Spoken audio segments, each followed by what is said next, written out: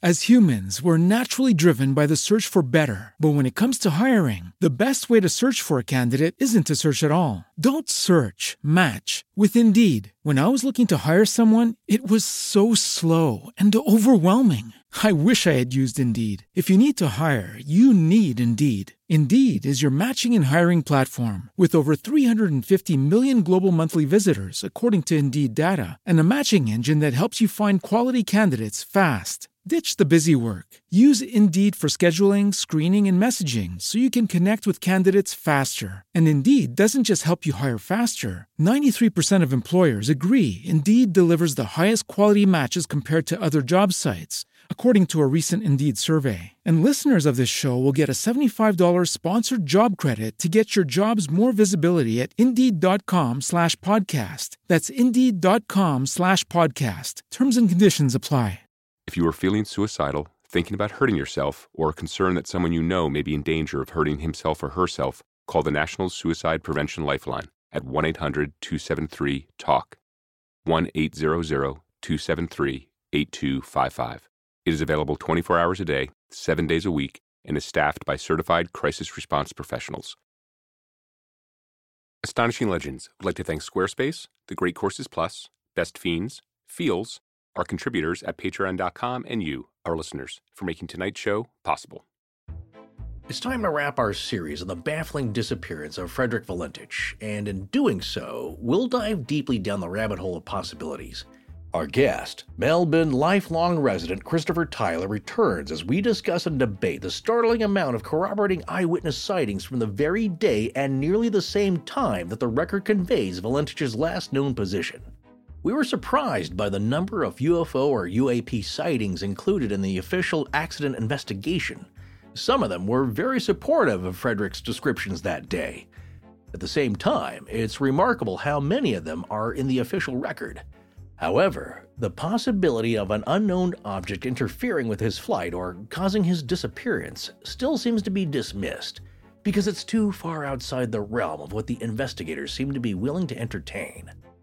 Perhaps when tonight's episode is over, you'll feel closer to understanding what happened to Frederick Valentich, or maybe you'll find yourself still trying to solve one of the most intriguing aviation mysteries in human history.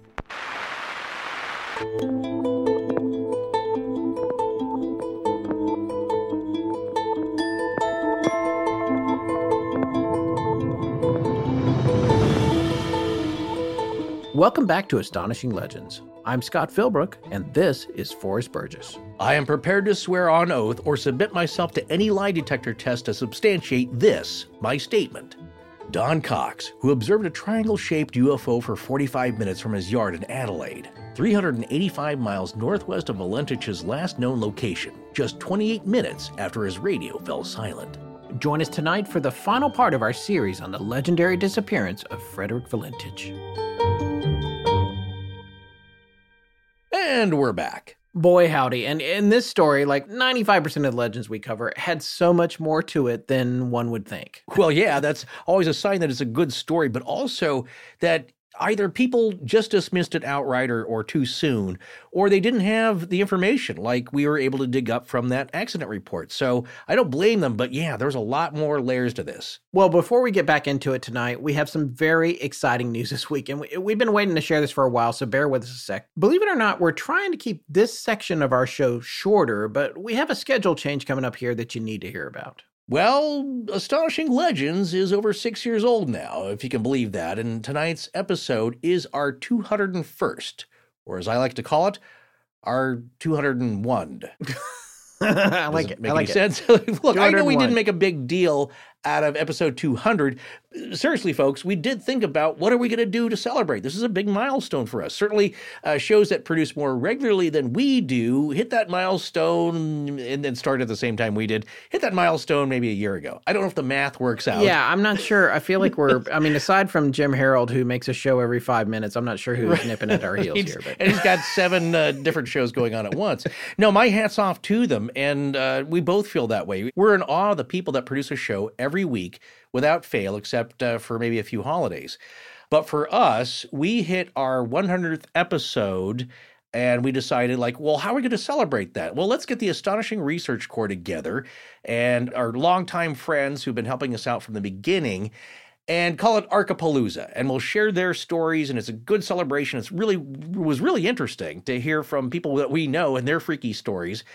But that was almost 3 years ago when that 3 happened. years. Yeah. And 100 episodes. So when it came to this, we weren't sure what we were going to do. But as the episodes fell, or the chips fell, it turns out that episode 200 fell within a series. And it's mind-boggling, really. We're closing in on 80 million downloads now, which honestly we can't believe. The point is we're so lucky to have you guys listening. And for a while now, we've wanted to find a way to introduce more dynamic content. Oh, so you're using business buzzwords here, I see, that Tess taught us. Wait, we got to lean into it, man. We got to lean in. All right, you want me to lean into it? Here goes. From the bleeding edge of dynamic podcast content, Astonishing Legends is the unicorn you never knew you needed. We hope to disrupt the niche podcast marketplace by leveraging our core competencies to unpack never-before-heard ideas that move the needle and amplify Astonishing Legends' brand by taking better advantage of our bandwidth to grab the low-hanging fruit right in the grapes. Okay. All right. The only thing Tess taught us in all of that was the phrase dynamic content. I know. The rest you wrote out for me. Yeah, I did. But I really enjoyed making you do that. Oh, thank you. Sure. Certainly. But the reality is we try to bring you guys dynamic content year round. Here's the thing. Like so many of our friends, we're indie. The podcasting landscape has evolved so much since we started. Major players are getting into it now, throwing millions of dollars at shows and concepts and consolidating networks around them with colossal marketing budgets. We don't have all that. We're still really just 2 full-time, 3 part-time people, and dozens of volunteer researchers trying to churn out a good show while hoping to improve and evolve it without making any unsavory changes or mistakes along the way. We don't have corporate overlords or advisors, just our instincts. Yeah, and as our collective gut's been telling us for a while, and as we said this past October, we need to look into adding more video content to our YouTube channel and elsewhere, wherever we can. So one of our projects for 2021 and beyond is to do just that. But we're going to do it on our schedule, ease our way into it. And please be patient with us because as we get our ducks in a row, this may take a few months realistically. The video version of our show is going to be much more conversational and have guests like, of course, Mr. Richard Haddam, who's just finding out about this as he listens right now, and others as we talk about more current paranormal events that unfold throughout the year. I mean, sometimes it'll be pre-recorded, but eventually, once we get our sea legs, we may even be able to do it live from time to time. But we've got some new tech to learn and experiment with until we find the right streaming software and stuff. But the good news is we started looking into all of that over a year ago. So we're not starting from zero. Nonetheless, we'll probably be experimenting a little with things by posting stuff to Patreon and our private Facebook group to start and workshop stuff with the people that matter, which is you.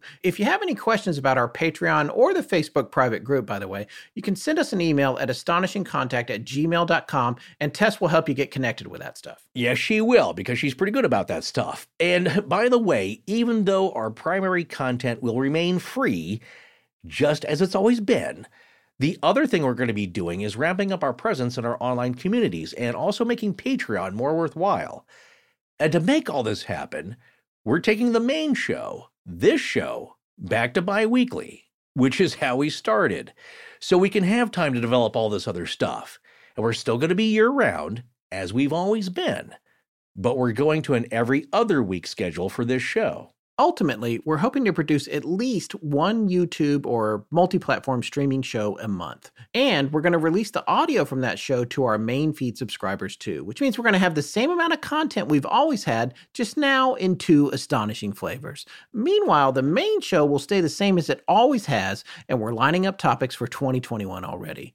2020 was challenging, folks, particularly in my household, as you know, but we know it's been hard for everyone out there too. The whole world has been suffering, but we got a reason to believe that things are going to get better for everyone this year, and we're super excited to take this next step, and we hope it allows us to get even more connected with you, our listeners. And coming back to the point that we don't have a marketing department really, or a big corporate machine behind us, I want to say something that I don't think we've said on the show in a long time. And it's not something we really bug you about a lot, so I think it's okay here.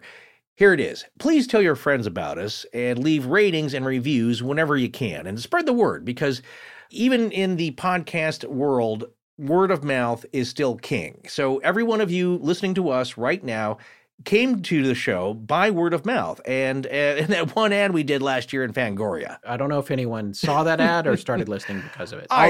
We had fun making it. Yeah, that's true. Well, when we used to ask people to tell their friends about us, we had to throw in a statement about teaching people what a podcast even was or how to get to it. Well, not so much anymore. All you have to say is check out Astonishing Legends and, tell them it's a podcast. Yeah. The reality is we need to keep growing in listenership to stay afloat in the sea of content being churned out these days. We're an indie show and you're a grassroots audience. It's a symbiotic relationship, and we know that, and we are so grateful for it and your ongoing support of both the show and our sponsors. So thank you so much for that, and please continue to spread the word. We're super excited about this, and we hope you guys will be too. It's going to be a lot of fun. I hope you're right, because I'm holding you to that. Look, okay, back on point here. We're also dark the next 2 weeks as we start to pivot. Boy, another business term there. Yes, pivot. We're pivoting. Jeez, stop it. Just stop it, okay? It's not business. I learned it in college basketball, ACC basketball. You got to pivot. We're going to pivot into our 2021 schedule, but after tonight, we'll return on the weekend of February the 13th.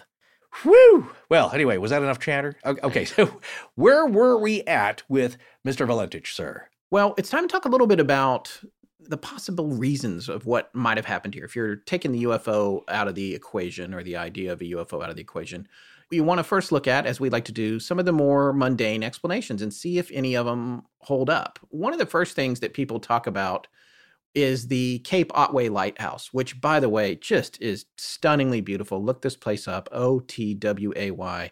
It's a gorgeous place, but this lighthouse can be seen from where Frederick was flying. So, of course, this lighthouse and its nature is in the Valentich report, or I should say the report about the incident.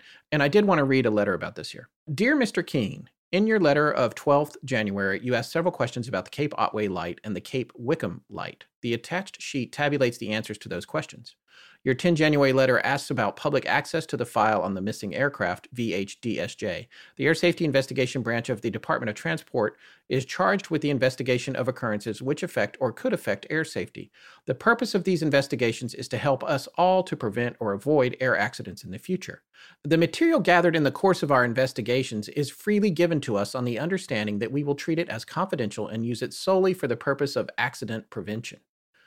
What follows is this description of the intensity, the range, the characteristics of the lights. I'm not going to read all of that, but the elevation, where it is, latitude and longitude, and all that kind of stuff. And here's the thing about the lights. Intensity of the white light at Otway is 1 million candela. The red light, which it has, is 250,000 candela. There is no green. So I want that to be clear. There is no green light here or at Wickham. It's white and red. That's what the lighthouses have, and I think that's pretty much what all lighthouses have. There's not a lot of green lights on lighthouses. I should remember this from our lighthouse show. But aviation beacons, I believe, do. The ones that you see sometimes. When I was a kid, there was one in the nearby regional airport or the community airport, and it shone off into the distance. When I was really little, and I thought it was so magical. But you've seen those that kind of have that twirling beacon. And I believe sometimes that could be white or green, right? Yeah, I mean, the bottom line is it's a warning. The red and the white's a warning. This is a place you want to look out. The water's treacherous. There's a cape here. There's bad conditions. There's fog, whatever. You don't put a green light there. A green light says, hey, come on over. Right. So my point is that Frederick Valentich is not flying upside down and looking at the Cape Otway light. That's just all I wanted to say there. Now, we know, and we talked about this before, he wasn't a great pilot. We talked about the tests that he failed, lying about the failed tests, people saying he was unexceptional, all that sort of thing. And again, the report reads, and I think about this more and more even after Christopher has said it, is it reads like character assassination in a way. And there's things about inexperience that would stack up to an accident, of course, but other things have to go in with that. There has to be a chain of events that contribute to, that fall into, okay, where is his lack of judgment being affected here? And as we've said, the conditions don't seem right for a lot of the things that you might speculate on. Now, granted, there was the airspace incident report where he breached the airspace at Sydney. That is in the report about what he did, and he did get in trouble for that. And the whole radio call is in the report. It's like, what are you doing over here? You're not supposed to be over here. And he made a mistake, but it's one of those things where they told him to vacate the area, and he did. There was another incident of a passenger who rode in that aircraft. I guess his name was Peter Artis, and he contacted the investigators to let them know that flying as a passenger in VHDSJ a couple of months ago, the aircraft seemed to be a rough aircraft generally and had an oil leak in the governor, which resulted in a light film of oil on the windscreen. The sun shining on this film produced some very strange visual effects. So that's a guy that says, oh, it's oil on the windshield, and it makes things look weird. Maybe I can't discount that as contributing to whatever the issue is, because that is the kind of thing, and you read about a lot of times with this kind of accident, or again, we talk about the chain of events. There's usually like three things that come together to contribute to the catastrophic failure of some kind. Yeah. And that's just across the board with engineering and navigation and all kinds of this. It's usually three little things that come together. So maybe if something else was going on, maybe if this oil was bleeding onto the windshield, that would contribute to his inability to identify what was there. However, oil on the windshield could also contribute to his inability to clearly see the UFO. I'm just saying. Pish posh, I say. Yes, now, pish posh. Oh, come on.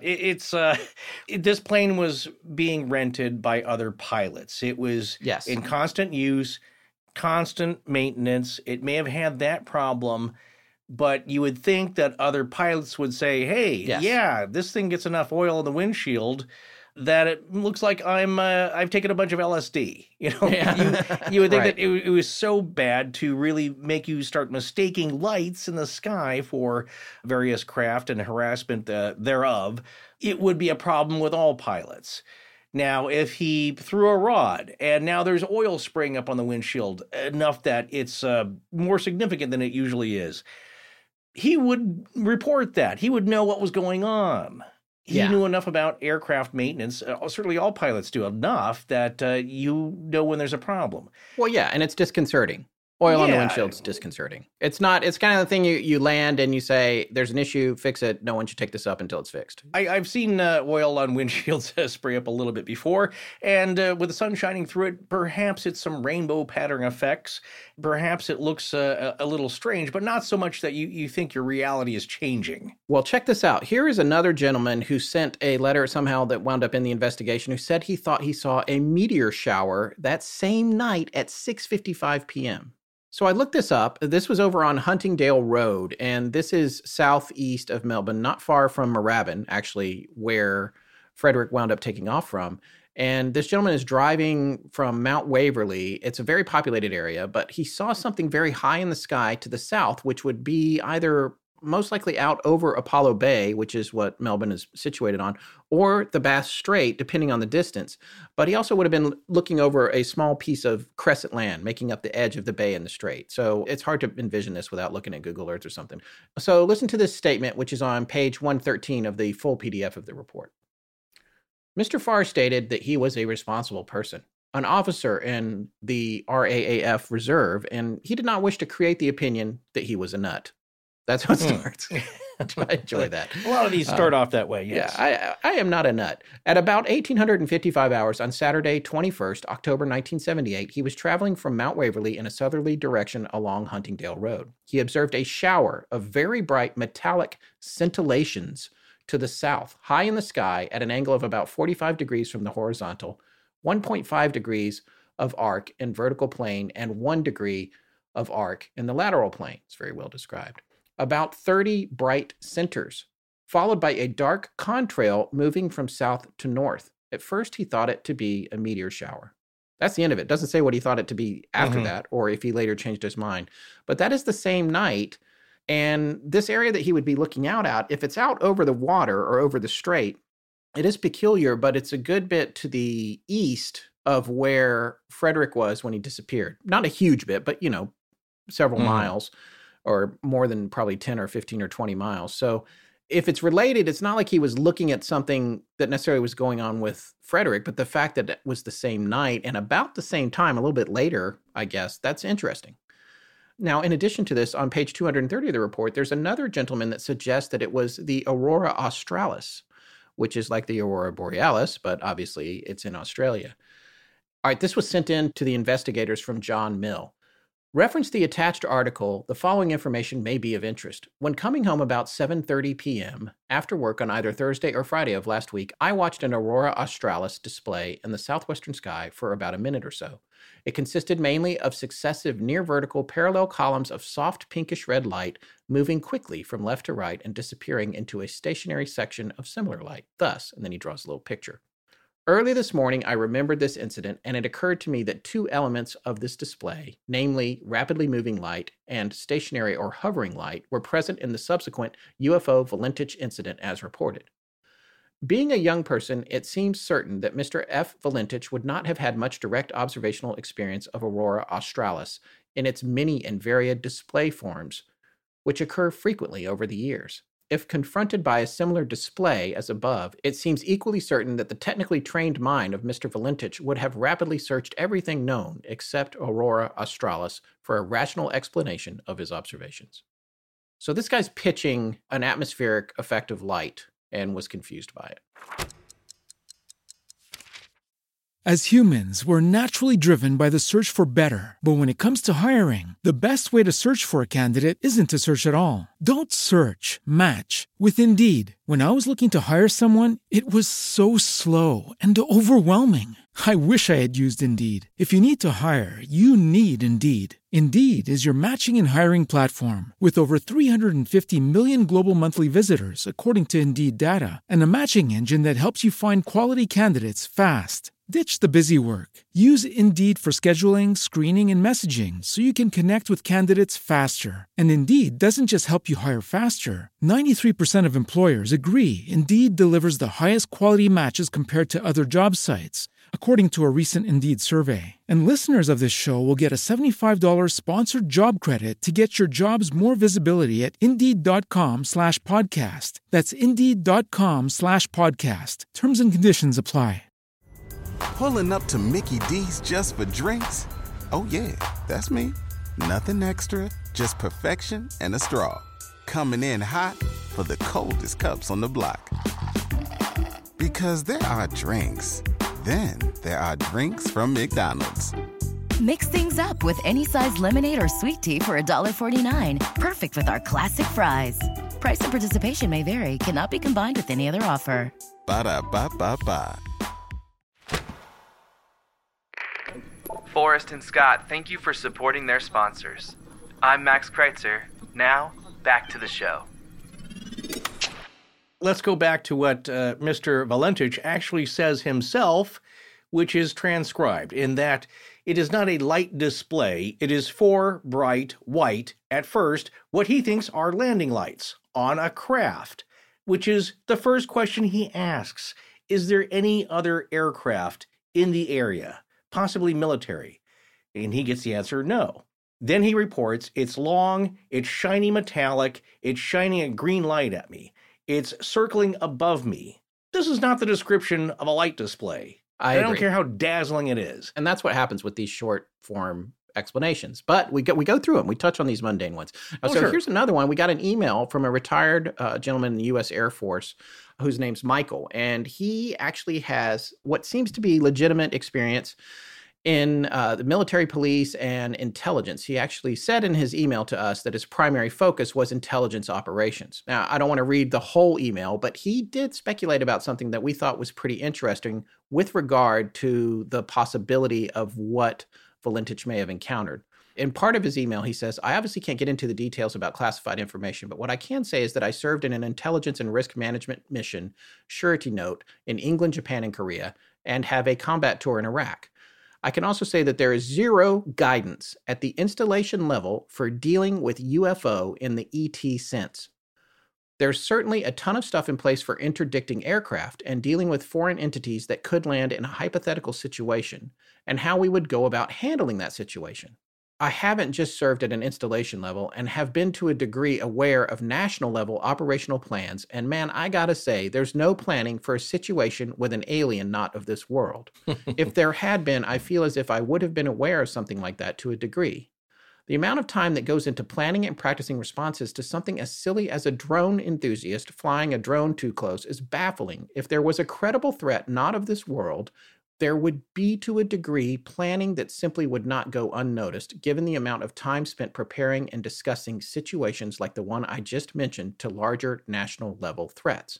Hell, we even practiced responses to national disasters, but not once ever for something from out of this world. So the point he's making here is that if the government thought that these threats were legitimate, there'd be a plan of action in place for the what if of it. And he's saying there isn't one at all anywhere, and he hasn't encountered them in his experience, and he's obviously sharing this information on a subclassified level. Yeah. So this is a statement at which he's saying, look, if they're out there, why don't we know what to do if they show up? He continues, I do not have any inside information concerning the episode I referenced in the subject, meaning Mr. Valentich. But if someone had a gun to my head, I would bet everything I had it was a special access program originating from a foreign country. Maybe early drone testing of some sort. Let's say Fiji, for example, had these super sweet new unmanned aerial vehicles they wanted to fly near some civilian aircraft to see if they would be noticed, and testing of that sort. And for some reason, it impacted the aircraft, and now a foreign nation's secret whatever just killed a foreign national.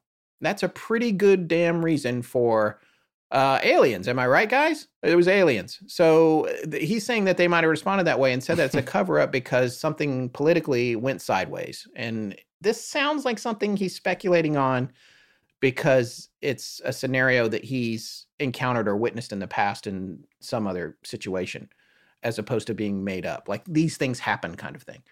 I don't know. I do think of all the mundane explanations we've gotten, that one is the most intriguing. The idea that, a military operation got sideways, regardless of where it came from, or there's some other reason that we can't be talking about this. We've experienced this sort of intrigue around the Bet Sphere, for example. What is that? Should these other countries are trying to come get it? Was there some sort of situation? I do want to say respectfully, Michael, thank you for sending in the email. That is an interesting perspective that I feel it has a lot more validity than the ones put forth by the professional skeptics on the Wikipedia page about this incident. Yeah.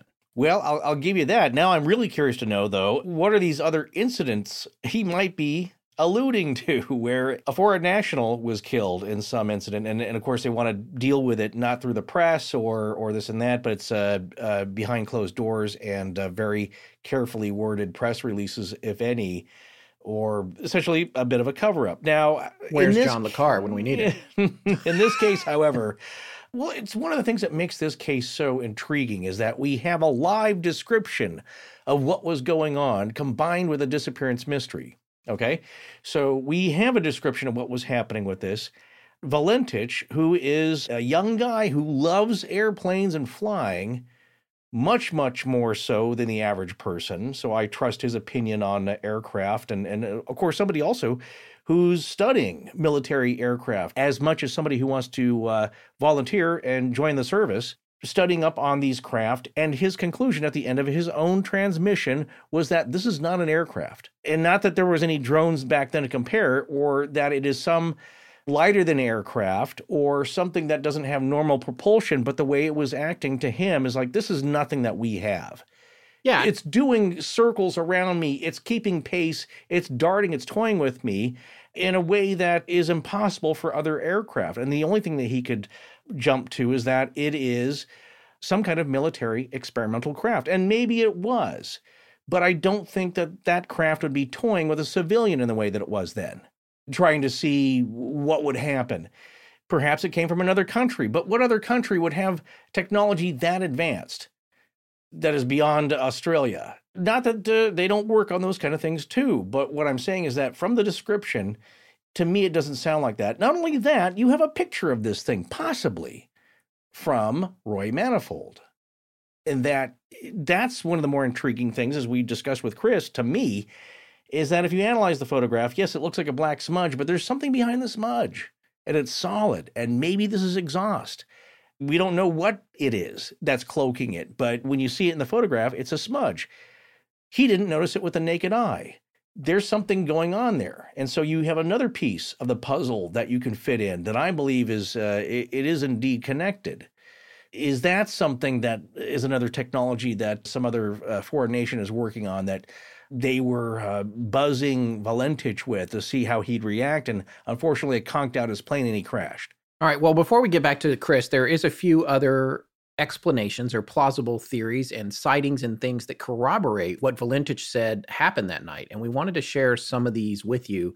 They run across the spectrum in terms of time and geography, but a lot of them are really line up. So we're going to start first with the fact that Christopher pointed out that Mr. Roby, the flight services officer who was on the radio with Valentich when he disappeared, actually had another incident just a few days later. And this comes from an article by Mark Dunn in the Herald Sun. This is dated April 5th, 2014. We'll have a link to it.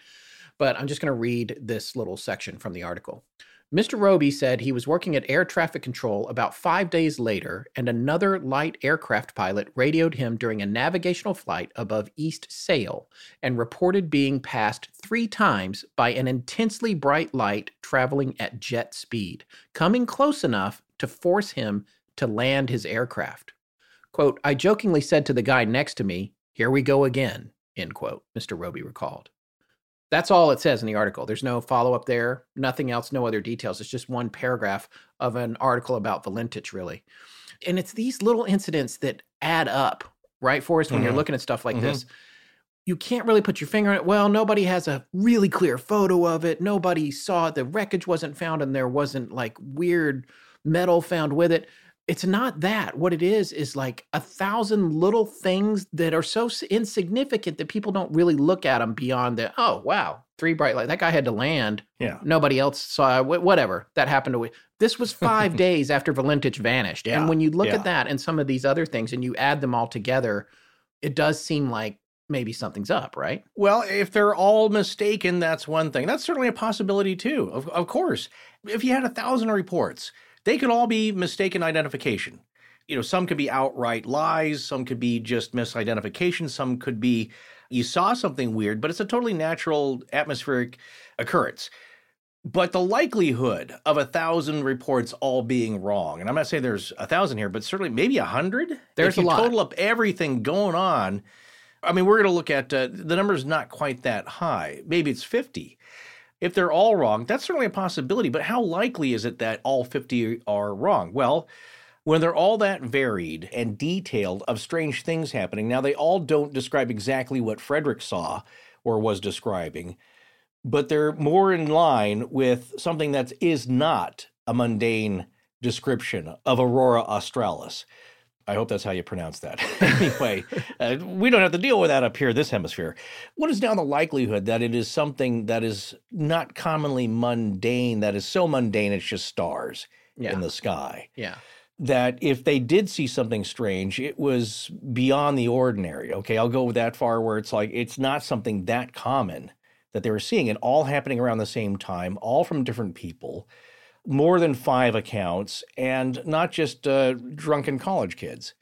Yeah. It's all walks of life. So, yeah, it points to me that the likelihood now is that there's something going on that is really not mundane. Well, listen to this. This is from page 112 of the report. This is from a child in a car.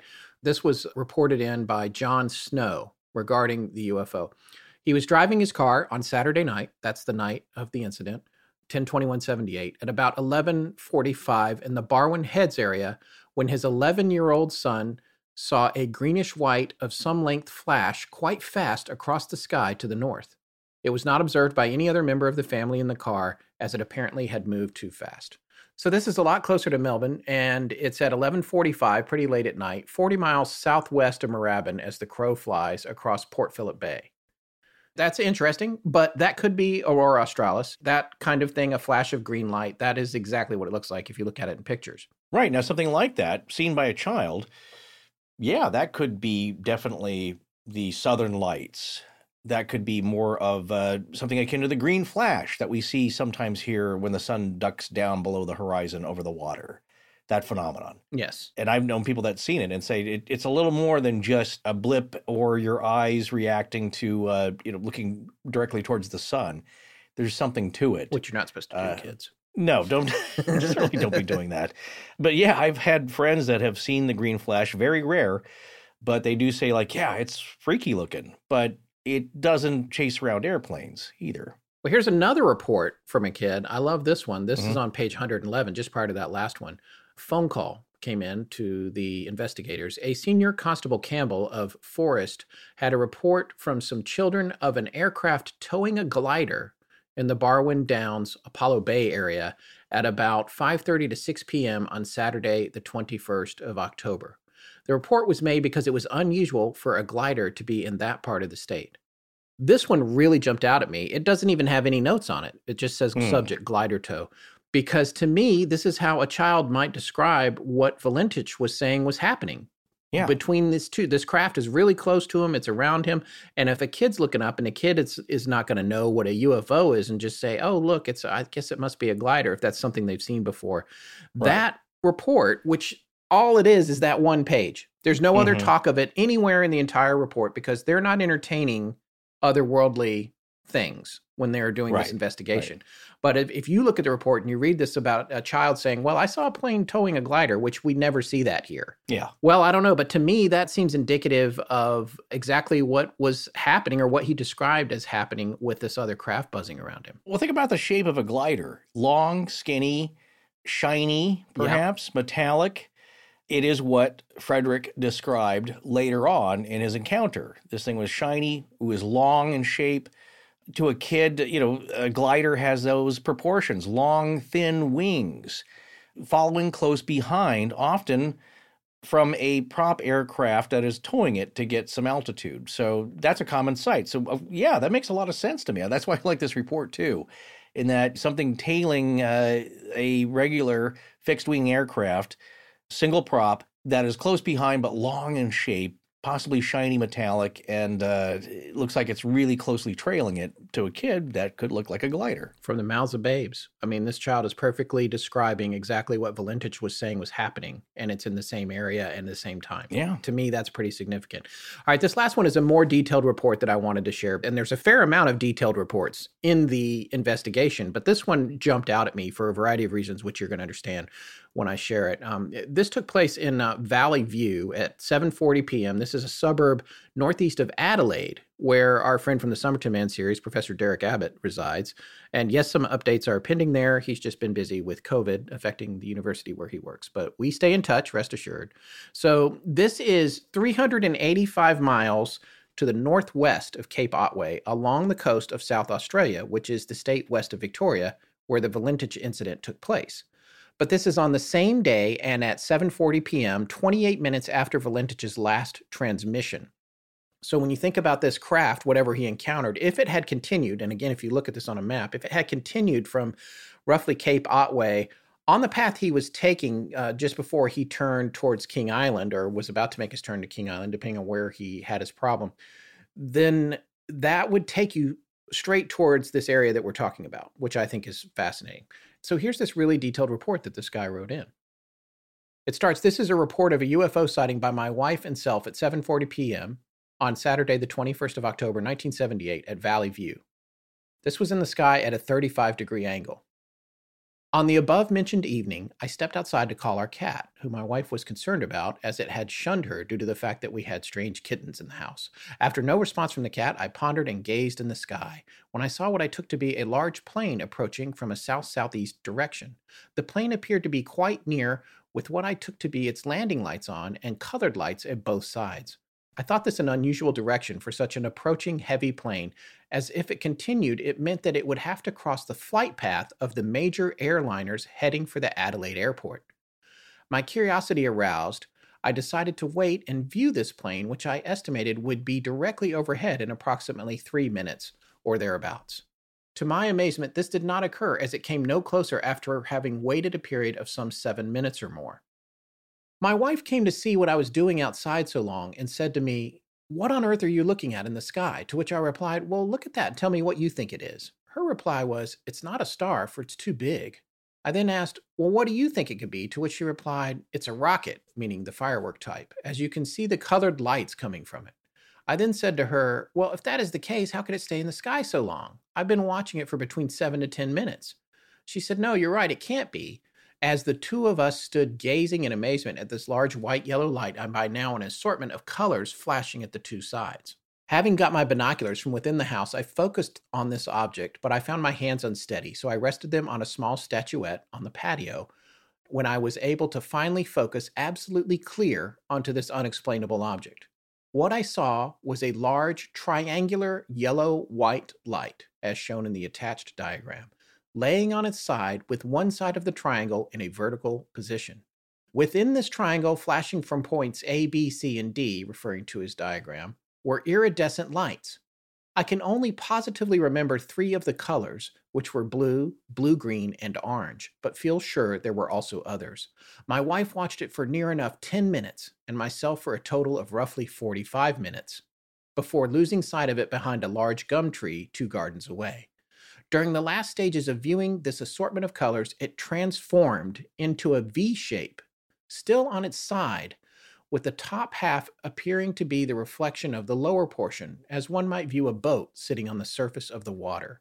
The next paragraph talks about how he reported it to Edinburgh Airport, which I don't know if it's Edinburgh. It's spelled Edinburgh, but in Australia it might be Edinburgh. I looked up how to say it, and I don't know, so okay. Edinburgh Airport. And there's a whole paragraph there that's not really of consequence. Then he says, I have no doubt in my mind that whatsoever I witnessed was exactly as the young pilot described who has gone missing and was said to be flying upside down at the time on the 21st of October. I am prepared to swear on oath or submit myself to any lie detector test to substantiate this, my statement. Then it has a diagram, which we'll take snapshots from the report and put this diagram up and his letter.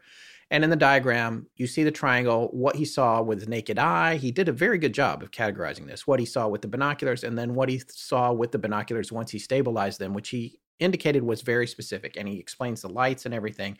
And the first thing that I thought, here we are, of course, it's a triangle. Where we got triangle? We got triangles in Phoenix with the Phoenix lights. We've got poor Terry Lovelace's story. This thing sounds a lot like what he encountered and what he described when he came on our show. The TR3B. Yeah. Yeah. 3T. So it's just, I really thought that was important to include. It's the same night. It's on the path. It's nearly the same time, just a few minutes later. We can't really tell how far away it is, but this guy is seeing something bizarre. So when you take all these reports and some, it's like, okay, it's the Aurora Australis, it's this, it's that, it's the other thing. The ones that jumped out to me in this entire report are the little girl who said she saw a glider and this one. These really jumped out at me to corroborate what Frederick said he was encountering. Yeah, I'm with you on that. The other thing that we noticed, and I put this connection together, it may not mean anything, of course, but I'm not sure I mentioned it on the show. I told Scott as soon as I saw the Corbell documentary on Bob Lazar, and the way he described the craft flying, and that at low speeds, or when it's kind of inching along, impulse power, to use a Star Trek term, it flies on its side. Straight up and down, I believe, or I have that backwards. So I think it's oriented one way for slow flight and a perpendicular way for faster flight. Yes, in this particular propulsion model of UFO. Again, talk about a limited number of private aircraft that are available for citizens. There seems to be an unlimited number of craft for UFO pilots to fly around. If you believe in that kind of stuff. But in this case, the way that Terry described it is that as it was inching along, it turned on its side. And so the bottom half or the top half was now facing them as a complete triangle. Yeah.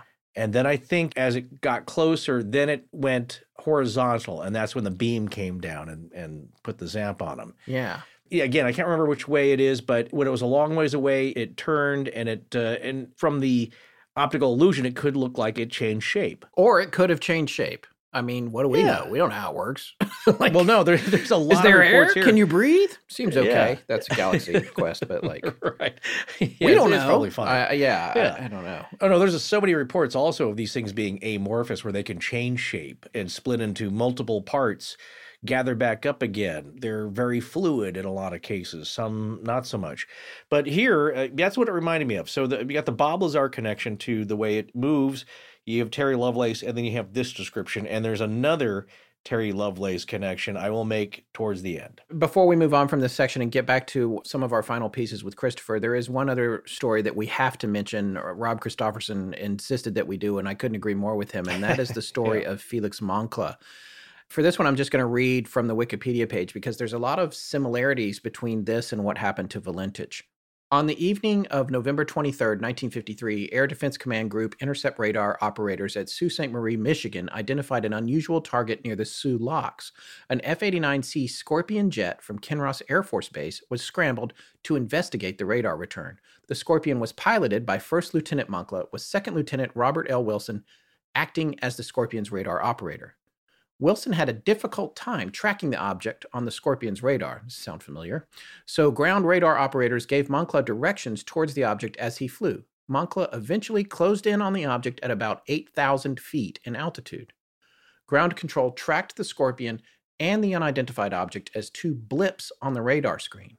The two blips on the screen grew closer and closer until they seemed to merge. Now, assuming that Moncla had flown either under or over the target, ground control anticipated that moments later, the Scorpion and the object would again appear as two separate blips. Donald Kehoe reported that there was a fear that the two objects had struck one another, but the single blip continued on its previous course. Attempts were made to contact Moncla via radio, but without success. Search and rescue operation by both the U.S. Air Force and the Royal Canadian Air Force was quickly mounted, but failed to find a trace of the plane or the pilots. Weather conditions were a factor in hampering the search. Mm-hmm. So this is another case of this aircraft going out and trying to intercept something and never coming back. Now, it's important to note that the official record on this, the official statement from the military was there was nothing else involved.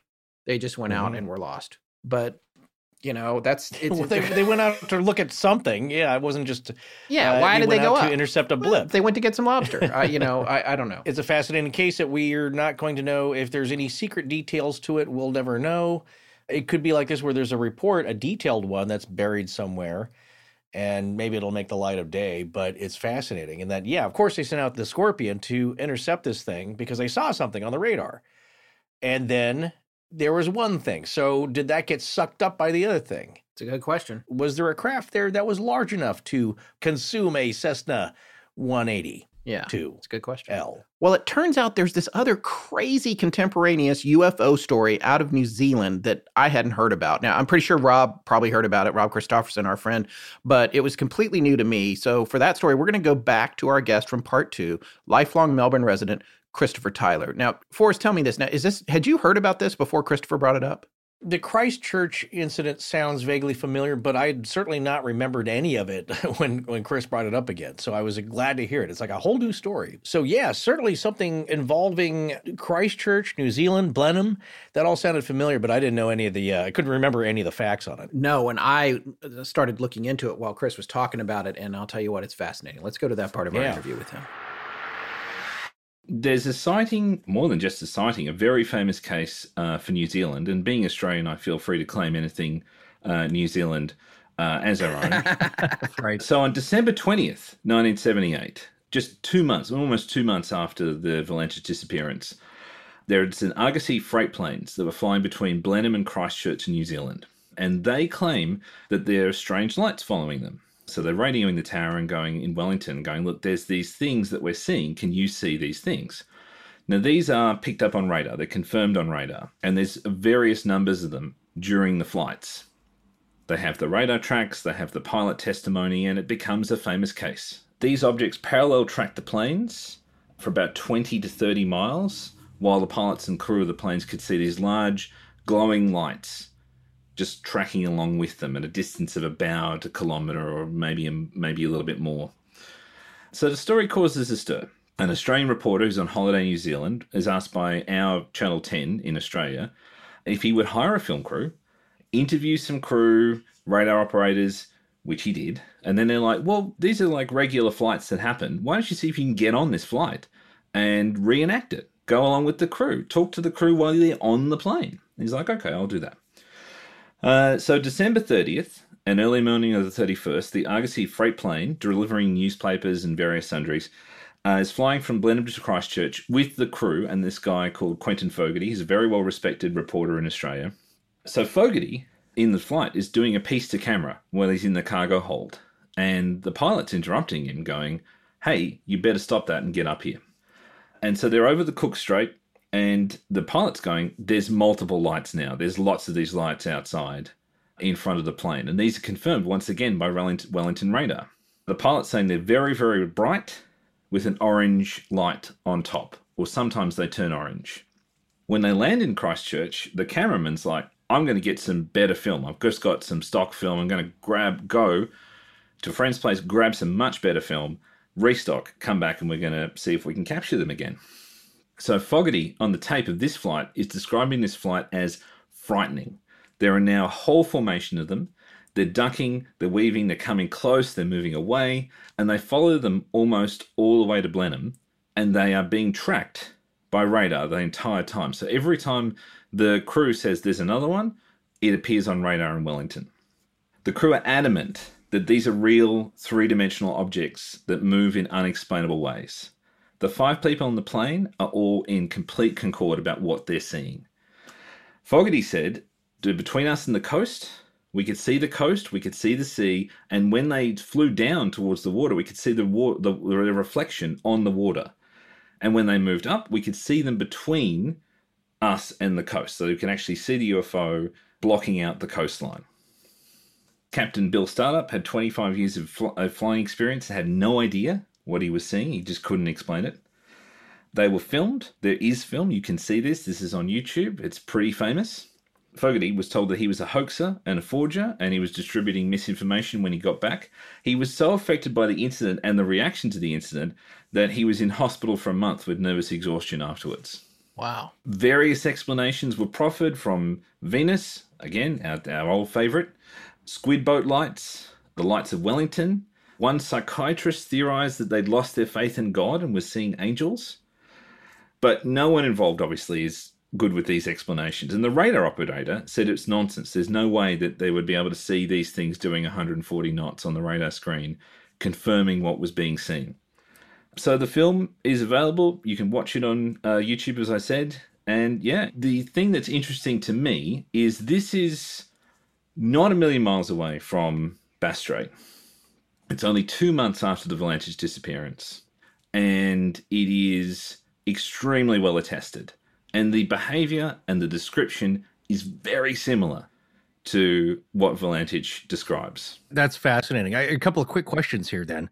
If you look at the differences in what Volantis describes as first 4 lights, very bright, then a green light emanating from it. That green light being confirmed by a family on the ground, it seems. Is seeing that kind of above a small aircraft going down at a 45-degree angle. The other difference, though, that strikes me is that I was going to ask you this earlier. I asked Scott, and if this appeared to him in the accident report, the flight report, Volantis's object was not picked up on radar. No. Okay. But it may not have been possible to pick it up on radar from Moorabbin Airport. I see. So the difference being Christchurch, Blenheim, and Wellington are all kind of in a triangle where it's pretty easy to track those things. That's not a huge area across the Cook Strait. And Moorabbin Airport isn't the same as Wellington Airport. Moorabbin's very much an ancillary airport, and particularly was in 1978. It's only really for civilian and light aircraft. Nothing international flies into Moorabbin. And so when he's out, particularly down the Otways towards King Island, that's far outside the auspice of Moorabbin Airport. I see. Okay, so because the interesting thing to note here then is that in one case it could be picked up on radars. That's what you're saying about this Blenheim Christchurch light sighting is that it was tracked on radar, correct? Absolutely. Yeah. I don't know if this is the same object or craft or phenomenon. Look, the commonality is they're unexplained lights behaving in a weird way. They're kind of buzzing the aircraft. They're coming close, they're moving away, they're sort of almost in a playful kind of fashion, which is, similar to what Volantis describes. There's certainly no green lights. There's no 4 lights as in like a landing light he described. But, I mean, that could have been 4 separate objects, I guess. I don't know. I'm now speculating. No. I apologize. Well, we're all speculating here, of course. But what I would say is all 3 of us having looked into different types of cases is that there's a lot of descriptions of sightings where the craft itself or the phenomenon itself changes shapes, mutates, lighting changes, mutates in a way. Yeah. And that's not to say that this isn't the same object or operators behind this, is that it's just a different configuration of the visual array that they're seeing. So yeah, it's not to say that they're totally different and to say that, well, there you go. It's, it doesn't connect Valentic. It may very well. I think for me, the connections are in distance and time. So we're only 2 months out. There's been a lot of UFO sightings in those 2 months.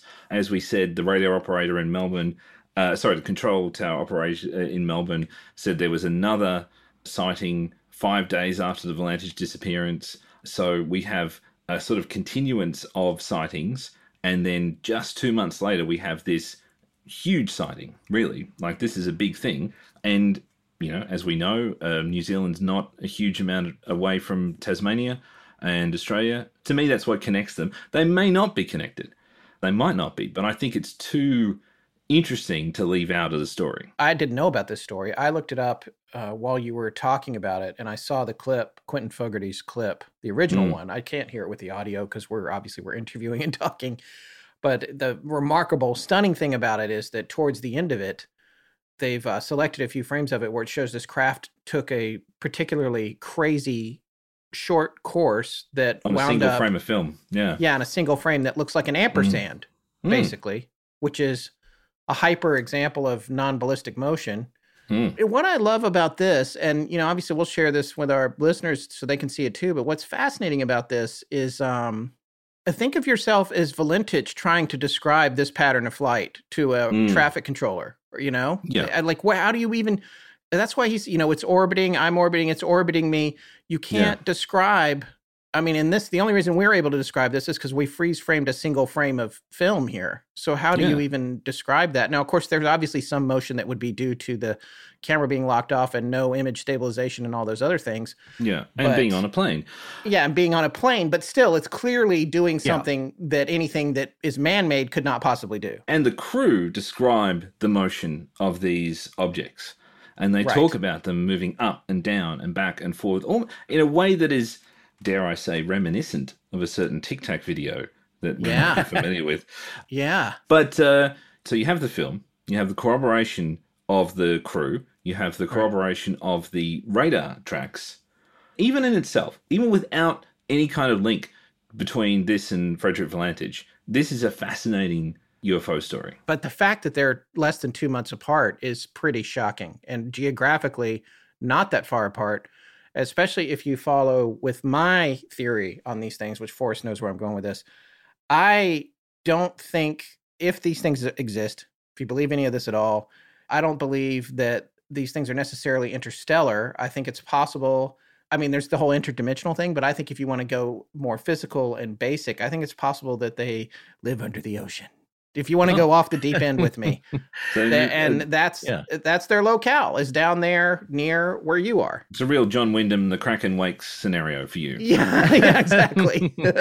Scott loves the ocean naturally, but that motion, okay, because you have to think about it, and somebody that sees that who possibly does not understand motion picture film and how it works, of course, it's the persistence of vision phenomenon that happens optically with human sight, where you're seeing a series of still photographs essentially in succession, and it appears to be in motion. And so for something to make that, let's say they were shooting at 24 frames per second, in 1/24th of a second, it makes that crazy ampersand motion. And when you're watching the film, you may not even pick up on it. And what it reminds me of, I don't know if you two have, I've urged Scott to see this, but it's a great documentary about the ongoing for years sightings by a woman named Dorothy Isatz in Vancouver, I believe, Canada. So on the west coast of Canada, where she for years had taken Super 8 footage of crazy lights that would appear to her. And of course, Super 8 is probably shooting at about 18 frames per second. For non-sound, and she just had a camera who was continually filming these things. And if you freeze on one of these particular still frames from the footage, it does that kind of motion where it's like you don't see it as the film is playing, but if you stop it, there is definitely patterns like that. And one of the most crazy things, if you're willing to go with that, is that in one case, it looks like it spells out her name, Dorothy, in cursive. Wow. I know it sounds insane, I know, but yeah, that's a totally different from what we think of nuts and bolts craft, even alien aviation technology. And I'll agree with Scott, something else is going on here. When you see it, in fact, even in the documentary, as they're interviewing her, there are lights, unexplainable lights outside her window moving around, miles off in the horizon. But so what we're talking about here is that there's something going on that may involve something solid with just unheard of properties that don't sound like anything that we would even imagine as a saucer shape with a glass dome and, 3 little green guys inside. It's something way off the charts here. And definitely the only connecting thing is that you have a radio communication on record, you have a photograph on record, you have numerous on-the-ground sightings by various people at different times, unconnected, all around the same time frame. And so there's a big red yarn connecting all this stuff, which is why, to me, it's one of the most fascinating cases ever of a UFO flapper incident. Yeah, I agree. And no, I'm not just saying that because I'm Australian. I want interesting things to happen. Sure, of course.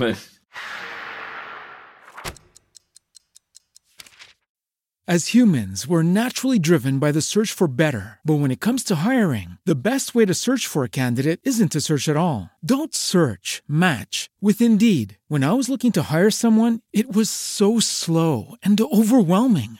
I wish I had used Indeed. If you need to hire, you need Indeed. Indeed is your matching and hiring platform with over 350 million global monthly visitors, according to Indeed data, and a matching engine that helps you find quality candidates fast. Ditch the busy work. Use Indeed for scheduling, screening, and messaging so you can connect with candidates faster. And Indeed doesn't just help you hire faster. 93% of employers agree Indeed delivers the highest quality matches compared to other job sites, according to a recent Indeed survey. And listeners of this show will get a $75 sponsored job credit to get your jobs more visibility at Indeed.com/podcast. That's Indeed.com/podcast. Terms and conditions apply. Don't you love an extra $100 in your pocket? Have a TurboTax expert file your taxes for you by March 31st to get $100 back instantly. Because no matter what moves you made last year, TurboTax makes them count. That means getting $100 back and 100% accurate taxes, only from Intuit TurboTax. Must file by 3/31. Credit only applicable to federal filing fees with TurboTax full service. Offer can be modified or terminated at any time.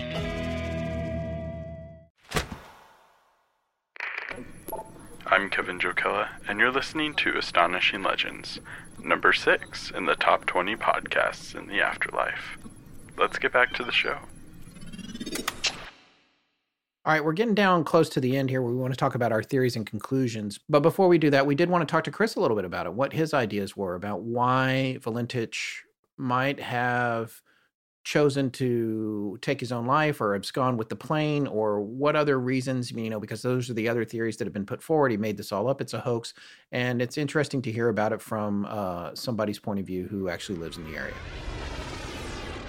And I mean, it did strike me, especially as the report that we're talking about basically eviscerates his character. It doesn't come to a firm conclusion that he was misleading or he committed suicide or anything in particular, but it does kind of go, this guy was a liar, this guy wasn't reliable, this guy was not, someone, he was a UFO believer and therefore this, and I just wonder, he clearly wanted to be a pilot. And, when it talks about how he failed his exams, I wonder that he didn't tell anyone he failed because he didn't want them to say, okay, well, it's time to do something else. Because if he said to his girlfriend or his father or his mentor, okay, I failed these commercial pilot's exams, they might have gone, all right, well, it's time to just give up on that dream. And he clearly wasn't ready to give up on that dream. Right. And I wonder how many people have lied about passing an exam or like getting to the army or getting a job when they're 20 years old, and it's totally fine because they don't disappear. Right. Right. And their families question them or laugh about it 20 years later. I remember that time when you said you'd passed that exam and you didn't. Yeah, I don't know. I used to work with very long-term unemployed. And I was in what we call a job service agency, which is kind of like where you go to get assistance getting a job. And I was a coach there. These guys walked in like complete Telstra linesman uniforms. So like a national telephone provider is called Telstra. And it's like basically they're ready to go out and work on telephone lines. And there's 5 guys wandering in. And I'm like, oh, is there something wrong with the phones? And like the person next to me is like, oh, no, that's the linesman. I'm like, oh, who are they? He's like, well, they lost their job 5 months ago. They haven't told anyone. They still get to dress and go to work as if they were going to work. They haven't told their families. They're just here looking for other work. And hopefully they won't need to tell their families. That's their idea. Right. Wow. Because the shame of that and the disapproval they might face. And these are adults. I mean, when you're 20, everything that happens to you is the worst thing that's ever happened to you. Right. Or the most important thing that's ever happened to you. Right. Sure. And he doesn't strike me as suicidal or mad or manipulative. I think there's just some things we daren't tell others and we lie because we feel the truth isn't good enough. I could be wrong, but that's how I feel about it. No, I agree with you about that. I kind of came to the same point of view, although... And I guess you're right. It's interesting what you said about the report eviscerating his character, because I thought it was not that hard on him as much as I thought it was objective. But now that you're saying that in hindsight, I think you are right. It is more, I mean, it's hard to know what the personalities of the 5 investigators were like. You know, they wanted to get to the bottom of it, accident prevention, all that sort of thing, and be clinical about it. But, you know, there's going to be preconception to whatever they bring into it and confirmation bias with regard to the investigation. Certain ones will probably be looking for certain things.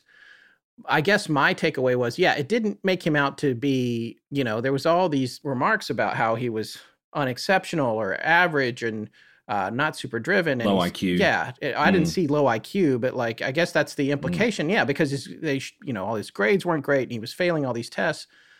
But, you know, I've had friends in life that have similar backgrounds who went on to do great things. And I guess that's what I thought about. And I admired his determination with lying about the tests. Yeah. I mean, there's a lot of reasons. It's, you know, it's embarrassing, or it's like you said, it's pride, or you don't want to give up, or you don't want to admit it to yourself, or you don't. There's so many different things about it. I think, you know, lying to your partner, you know, your girlfriend that you're enamored with is a different thing from, and to the mentor who's trying to help you study. It's like, you don't want to let people down. And if you think you're going to come back and pass it later, you can say, oh yeah, well, actually the first time I didn't make it, but now I've really got it, or whatever. So I don't think it actually provides a lot of insight into what happened that day based on the other factors. That's, I think, my take. It doesn't sway me one way or the other. It's certainly not concrete evidence that this is a hoax. Yeah. It's just not. Yeah. It doesn't prove anything happened. Yeah. But it's not good, solid evidence going, oh, look at this guy. He you know, he's clearly not reliable. Right. I think that's the opposite of what we discover when we delve into his life. Right. What is your opinion as a local and somebody who looks into this kind of stuff? I mean, you've already said you don't know what happened, and I'm not sure that we do either, but do you lean a particular way, especially walking the fine line that you indicated that you like to walk between skepticism and belief? Where do you come down on this? I think that there are 3 possibilities in reality, and that is that he was lying, which I don't think he was, that he was suicidal or hoaxing, and then something terrible happened. I think no matter what happened, and no matter which way you go, something terrible happened to him. I don't think he was suicidal, and I don't think he was hoaxing. So I think something genuine happened to him. Now, I don't know what that was. He could have been mistaken with what happened, and he crashed. I think that's, in all likelihood, the most likely explanation, but it doesn't explain... There's no explanatory power to that. There's just no. It doesn't give you a whole picture there. Yeah, I genuinely don't know. But my inclination is to believe the case on its face, that he saw something weird, that he didn't understand, that made him anxious and agitated, and particularly after reading that transcript, that's definitely the sense I get. And that whatever happened, he was genuine with his report. If you had to make a call of some kind between whether or not the aircraft was somehow consumed or dispatched from our reality versus just had a collision or a problem and went down with no trace, where would you come down between those 2 choices, you think? And we won't hold you to it. I don't think it's... No, I know. Leading the witness. Yeah. I don't think there's mutually exclusive things there. I think he can have seen something extraordinary that freaked him out, and then something happened to his plane, possibly because of what he saw, and that he crashed into the sea. And I think that's not unlikely. I mean, but look, there's part of me that wants to believe, or maybe doesn't want to believe, that something extraordinary happened to it, like truly extraordinary. And I think in this case, it's the most likely case we have that happened. I think it really, all the facts that we have, that we know, kind of feed into that. Chris Tyler, we want to thank you so much for coming on the show. We really appreciate you giving us your time and some local flavor on it. And no, thank you for having me. Yeah, it's just been a blast. And we hope if you want to come back sometime, I take it you're a podcast. You're no longer an active podcaster, is my understanding. I just don't have time for it because I'm actually doing a lot of voiceovers for universities as well. Oh, okay. So if you're currently doing a nursing course in Australia, you might recognize my voice. Well, there you go. So we could send our listeners, if they want more of you, we'll direct them to the nursing courses. Exactly. Yeah. Thanks again. We really appreciate you taking the time to come on the show. I'd love to come back if you've got something relevant. Absolutely. All right. So we'd like to thank Chris for coming on. We do have one little brief statement from him coming towards the very end of the show here. But also, we did want to mention, we actually didn't use this part of the interview in the show, but he did back up the fact that the negative analysis, the manifold picture of the object on the beach, he did say that it went to the States for analysis and it didn't come back as having been doctored or anything like that. If you want to hear the full interview with him, that is more or less unedited, just cleaned up, just a straight full interview that we did with him, you'll be able to get that on Patreon very shortly without having us interrupting and doing all the stuff that we're doing here in the main feed.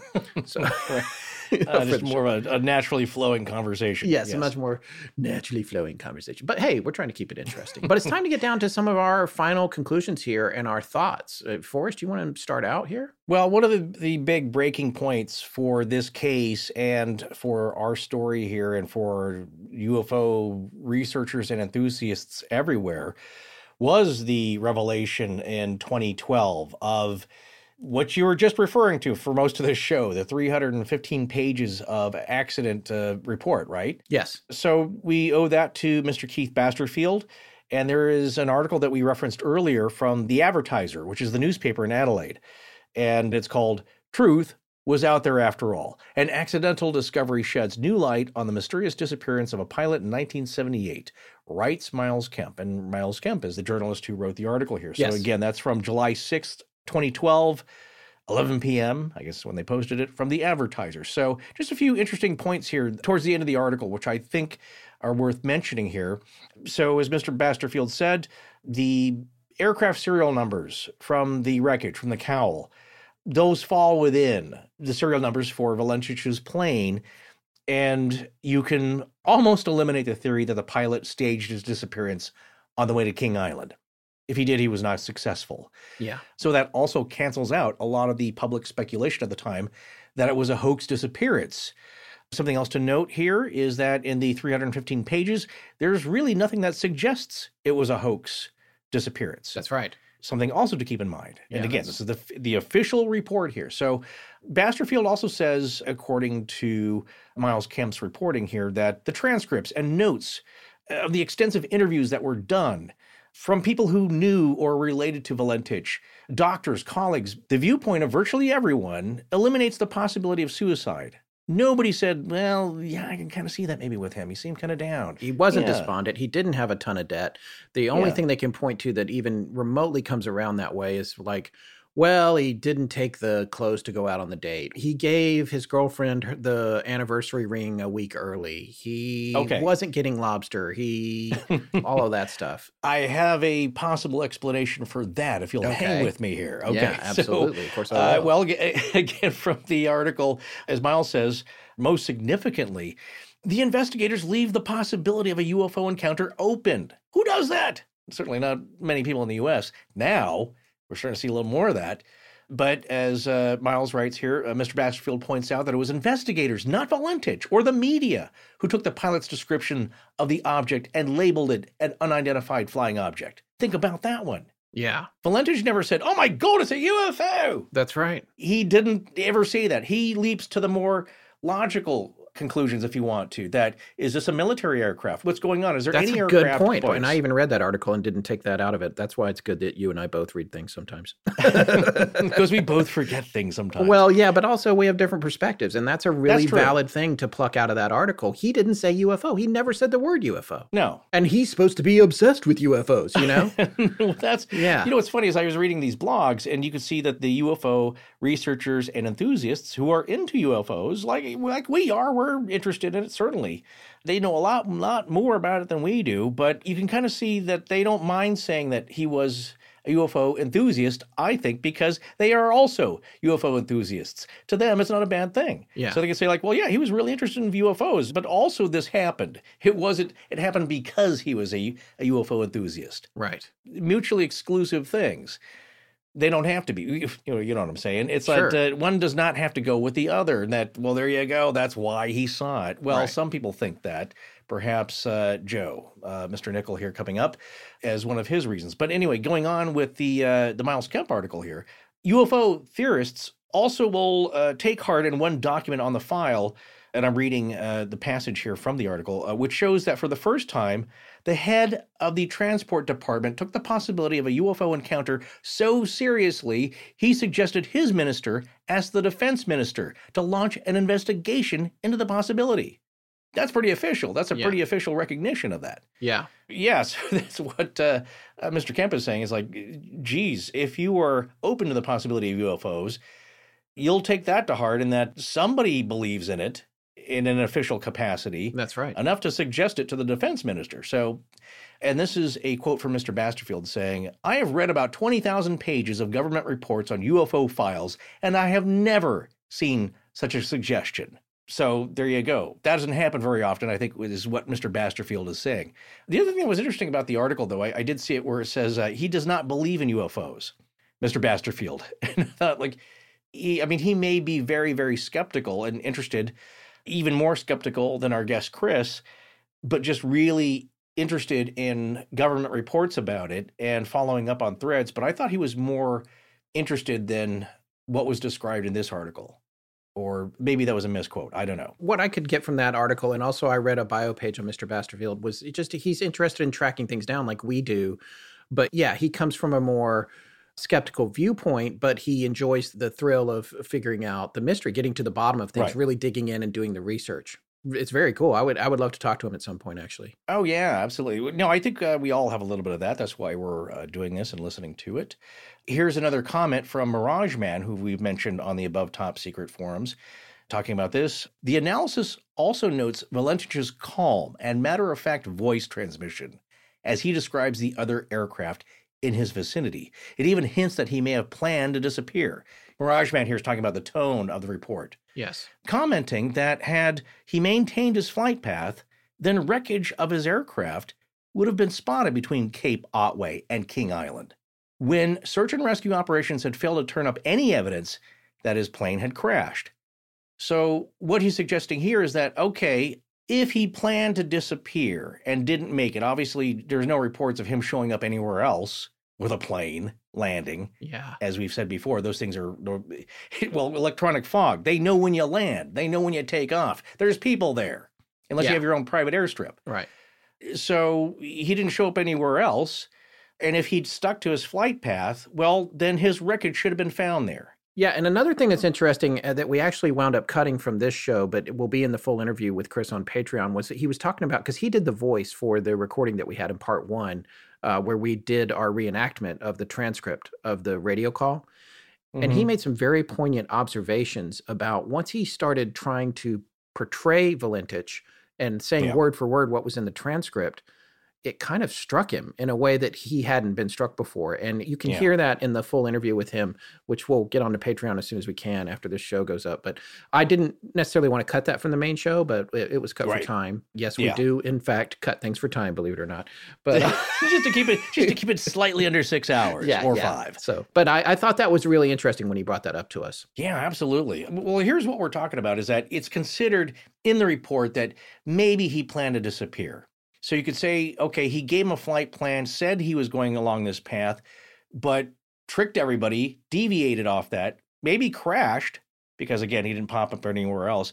maybe crashed accidentally, and that's why he wasn't found or his wreckage was found, because it wasn't anywhere near where people thought he should be. Right. But there's only a certain amount of range he could get to and have a conversation with FSU, with Roby at Flight Services Melbourne.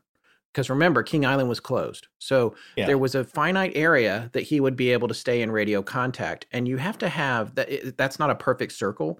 It's a chart that has all kinds of factors relating to geography and the height of probably the positioning of the radio towers and that sort of thing that he wouldn't have had access to, which was pointed out in a forum or somewhere. I can't remember where I saw that. But the point was that it's not exactly a perfect circle. And so he wouldn't have known how far he could go in what direction before he would lose contact. So the fact that he was in radio contact with FSU Melbourne means that in terms of disappearing, he couldn't have gone that far. This is not like MH370 where you've got a 777 loaded with fuel and you want to disappear, you can get halfway around the planet. That's not what's happening here. Yeah, he's got limited choices here on where to go. And it's also not a seaplane. Exactly. He's got to land on land. So that's what they're describing here in this scenario. And the other thing that may not be, it could be a mischaracterization was the quote-unquote matter-of-fact aspect of his voice. Steve Roby, the air advisor, and everyone else that we've read who's actually heard the transmission. There are other people who have heard it. As we said earlier, that it could be just a bootleg tape of some kind. But people have heard it all say, yes, he's keeping it together, but he's definitely worried. I mean, he's trying not to freak out. He's not tripping on LSD, which would be possibly another explanation for this, which people have proposed. Not the kid that immediately turns in people who are doing drugs. Well, there you go. Maybe somebody dosed him. I mean, that's the thing. You'll get all kinds of comments like, well, maybe he didn't know, whatever. It's in the crayfish. He had crayfish poisoning. He's going nuts. The thing is, as it's described here, they all say that he sounded very concerned and confused in that he didn't know what he was seeing, not confused about where he was going. That's another explanation. It's like, well, he was way off course. He just got totally disoriented, and that's why they can't find his wreckage. He knew where he was going. He was on track. He just didn't know what he was looking at because it wasn't like anything that you would normally see in the sky, aurora included. So, Scott, I think before you actually read the A, B, C, D, E to D conclusions from the official report, it's a good thing to keep in mind. This is a time when officials from aviation authorities in Australia were open to considering the possibility of a UFO interfering with Valentich's plane. So take it away. All right. So this is from page 110 of the PDF of the 315-page report, which is actually 319 pages because it has some additional images. And I want everyone to keep that in mind when I'm citing the page numbers throughout this, people that look at the transcript and all that. Remember that there's a 4-page variance between the actual PDF document of the report and the report itself.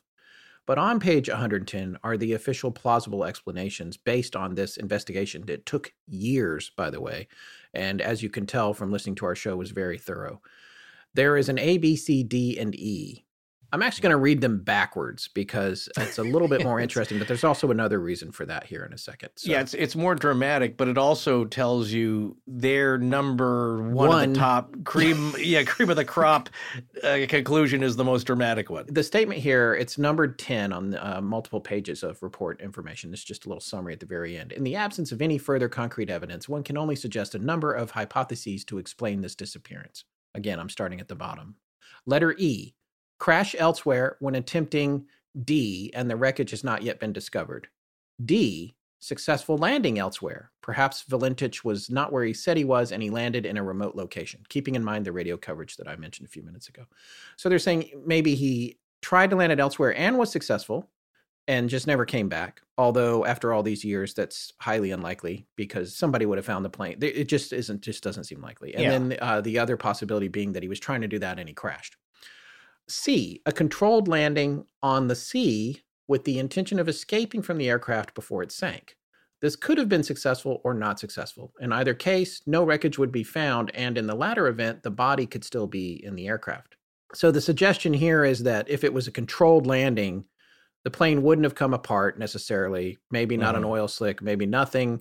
It just lands and it sinks, and he goes down with the ship, and that's why they couldn't find anything. B, disorientation. At the place and time of the occurrence, this is a distinct possibility and even probability. On the other hand, it would have resulted in uncontrolled impact with the sea, and one would have expected wreckage to result. Again, I don't agree with them. I'm not a flight accident investigator. I don't think that the disorientation is as viable as they appear to think. Yeah. But I don't know why anyone would side with me over professional accident investigators. Well, it just doesn't seem likely to me. I don't know why. Right. Having read the whole report top to bottom, I don't even know why they're saying that, because they didn't really. No, I get it, but it's a. I mean, just based on his flight experience, likely. the 150 hours, maybe. I don't know. It's a possibility. How likely it is another matter. However, if he was disoriented and crashed, there would be most likely, in most every case, evidence of a crash. Right. Unless it was the controlled landing, item C. Right. And he delicately put it down on the water. And then it peacefully sank with him inside of it. Well, flotsam. Yeah. If there's no flotsam, there's an oil slick. But not in the controlled landing. There might not be. Right. If he's planning, again, that goes to the take your own life scenario. Or he's trying to land controlled. Yeah. He has a life vest on, or maybe even a life try to get out, but he didn't away. get out. Yes. And where's he going to go to start a new life? Yeah, well, he's going to float around in the water. That doesn't make sense. And here's the other thing. With 150 hours, he's going to land a plane with wheels on the water. He's going to try that? I don't know. Yeah. Anyway, so that brings us to A, the first thing that they listed. UFO intervention. The words UFO. UFO intervention. Keeping in mind what Forrest just said, even Valentich himself did not say the words UFO in his final transmission. So A, UFO intervention. No further comment apart from the observation that there were no sighting reports of a brightly illuminated craft large enough to take on board a Cessna 182. That's the whole sentence that follows that UFO intervention. Now, the reason I read these backwards is because they put A, that was the first thing they put, not that these are necessarily in order of likelihood. But so they put UFO intervention for A, disorientation for B, controlled landing on the sea for C, with the intention of escaping from the aircraft before it sank. D, successful landing elsewhere. E, crash while attempting D. In that order, the first thing they listed was UFO intervention. Okay. But then the reason that they say it can't be a UFO was because no one saw a UFO big enough to eat a Cessna, which is the dumbest thing I've ever heard of in my life. All right. Well, because that's a very. So now, I mean, this is what my wife as a comedy writer calls the logic police. That's when you come and you're having like all kinds of problem with it. It's a flying car, and it's like you got a problem with the flying car and didn't have a problem with the talking pizza. Okay, is that how UFOs work? It comes down and a thing comes. It's like Princess Leia's ship gets sucked up inside the Star Destroyer, and if it's not like that, then it can't have happened. Now, come on. What about a collision? What about being zapped into another dimension? Come on, we don't know. Is there air? You're not thinking as sophisticatedly as you are now, as we all know that the possibilities of a UFO encounter can entail some all kinds of weird time, space, plastic reality morphing business. They're thinking very materialistically. Which they should. As humans, we're naturally driven by the search for better. But when it comes to hiring, the best way to search for a candidate isn't to search at all. Don't search, match with Indeed. When I was looking to hire someone, it was so slow and overwhelming. I wish I had used Indeed. If you need to hire, you need Indeed. Indeed is your matching and hiring platform with over 350 million global monthly visitors, according to Indeed data, and a matching engine that helps you find quality candidates fast. Ditch the busy work. Use Indeed for scheduling, screening, and messaging so you can connect with candidates faster. And Indeed doesn't just help you hire faster. 93% of employers agree Indeed delivers the highest quality matches compared to other job sites, according to a recent Indeed survey. And listeners of this show will get a $75 sponsored job credit to get your jobs more visibility at Indeed.com/podcast. That's Indeed.com/podcast. Terms and conditions apply. With LinkedIn Jobs, we tap into a network of more than 1 billion professionals to help you find quality professionals quickly and easily for any role you need. Marketing wizards? Found them. Software engineers? Found. That project manager I could never seem to hire? And found. LinkedIn Jobs quickly matches your roles with candidates with the right skills and experience. In fact, 86% of small businesses get a qualified candidate within 24 hours. Post your first job for free and get started at linkedin.com/spoken. That's linkedin.com/spoken. Terms and conditions apply. I'm Brianne Napora from Colorado. And when I'm not cross-stitching cryptids, I'm listening to Astonishing Legends. Let's get back to the show. In this case, we've heard reports, though, I think it's Leslie Kane's book, with a lot of government pilots. I remember one account of, I think it was an Iranian jet jockey, an Air Force pilot of theirs, who said he fired upon one. He was ordered to fire upon it. He said the bullets seemed like they just dissolved into it, just whoop, whoop, whoop, like nothing happened. You're talking probably about, 20 millimeter rounds, big pieces of lead just getting sucked up to this thing or passing through it, or something's happening where it's not affected. So that's the outer thinking of what we know about UFOs. Here, they're just thinking like, yeah, did a big crane arm come out and scoop up his plane and then put it in the hold and it flew off to Alpha Centauri? I think it's Centauri, but I don't know. Whatever. Stop. What are you, Chris? This is not the time for this. We're almost done. Let me just get through this. That's okay? where they got Robert Preston. Well, look, I'm going to go zap through a bunch of these points I mentioned briefly because, again, I thought, oh my gosh, do we have enough for part one? Maybe it's just going to be 60 minutes. Yeah, I had to talk you into multiple parts on this. I couldn't believe it. I know. Look, you can always do something in 35, 40 minutes. Certainly other shows do Aaron a lot Mankey better than can. us. He's got that gift, not us. So for us, though, I was worried, like, are we going to have enough? So I not to let the cat out of the bag, but I found some good pointers here that I thought I could bookend. Talking about a narrative tool here on the end here about what I'm going to say here is I know I mentioned a few of these concurrent incidents around the time of Frederick Valentich's disappearance, but I thought as we're wrapping up here and making our final observations, it would be good to do a quick recap of everything else that was going on in the vicinity. So here's that rundown from UFO researcher Oz Weatherman on the Above Top Secret Forum. And I'm just repeating myself here because that's what old people do. Okay, so in the weeks leading up to Valentich's disappearance and coinciding with it, more than 50 separate UFO incidents were reported in the area. Now, I'm going to have to rely on Oz Weatherman, but again, these guys spend a lot more time than I do looking at UFO reports. And that's how they find these things. That's how they dig up these gems, as we're going to see here.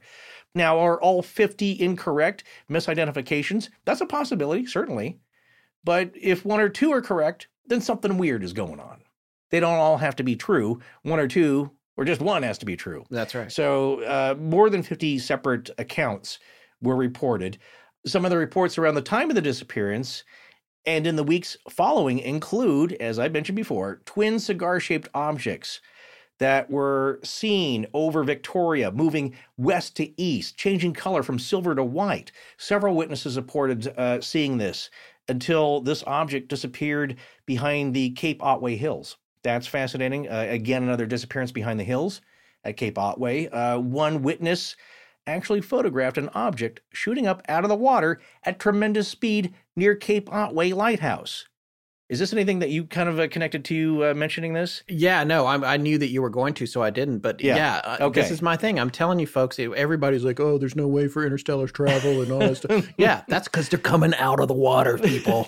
They're in the ocean. They don't need to fly across dimensions and millions and billions of miles. They're here. It coincides with my wacky theory of people talk about a hollow Earth. Like, how is that possible? Look, the Earth's got a molten nickel core. It's really hot down there. It's all solid. There's tectonic plate technology going on, all kinds of stuff happening. No place for big caverns. And I'm thinking like, well, what if you thought of below the Earth's crust, below the mantle, the middle inner Earth, as being another dimensional space? Let's not lose the plot here. Hey, come on. Hey, no, this goes in with the idea here that these things are shooting up out of the water because this thing that shot up out of the water, and I don't know about this photograph. It was mentioned. I don't know where it is. Yeah, I couldn't find what happened to it. Yeah. But this happened 21 minutes before Valentich first called in reporting an object. Yeah. 21 minutes. That supposedly happened where this guy took this photo. So, again, I know it's not around. You can't verify this, but it's interesting that there was a reporting of something popping out of the water. Yeah. There could be all kinds of things going on down there that we don't even know about. That's right. You wonder about Andros Island, the U.S. Navy having their experimental base there. You always think about all these submarines that are all over the world. One of the code of silence with submariners is extremely high. They don't talk about anything. And so if all these submarines that are down there, the intercontinental ballistic missile ones, and the Russians have them. Everybody's got them. No one is talking, but they're out there. If their sonar has picked up some kind of strange signature or whatever, we're never going to hear about it. We don't know what's going on in the ocean. Right. And if all you need is a little doorway to fly in and out of, what are the odds we're going to find it? It's just, I mean, I know I'm obviously taking a big leap here, and I'm being a little bit cheeky about it, but I think that there are many more cases of USOs becoming UFOs or UAPs, unidentified aerial phenomena, than people admit. And I think that when you look at the big picture here, not getting ahead of myself, but when you look at the big picture of this area, and particularly at this time period, a lot of stuff was happening both above and below the waterline. Absolutely. We just don't know. It's a whole other world, in some ways, quite literally, to us. My point is that the properties of being under the water, why not coincide with outer space and wherever you think these things are coming, and inner space and interdimensional space? It's all one thing. Here's a crazy, wild idea I heard about USOs and how they move around the time that James Cameron's movie came out. Remember that? Sure.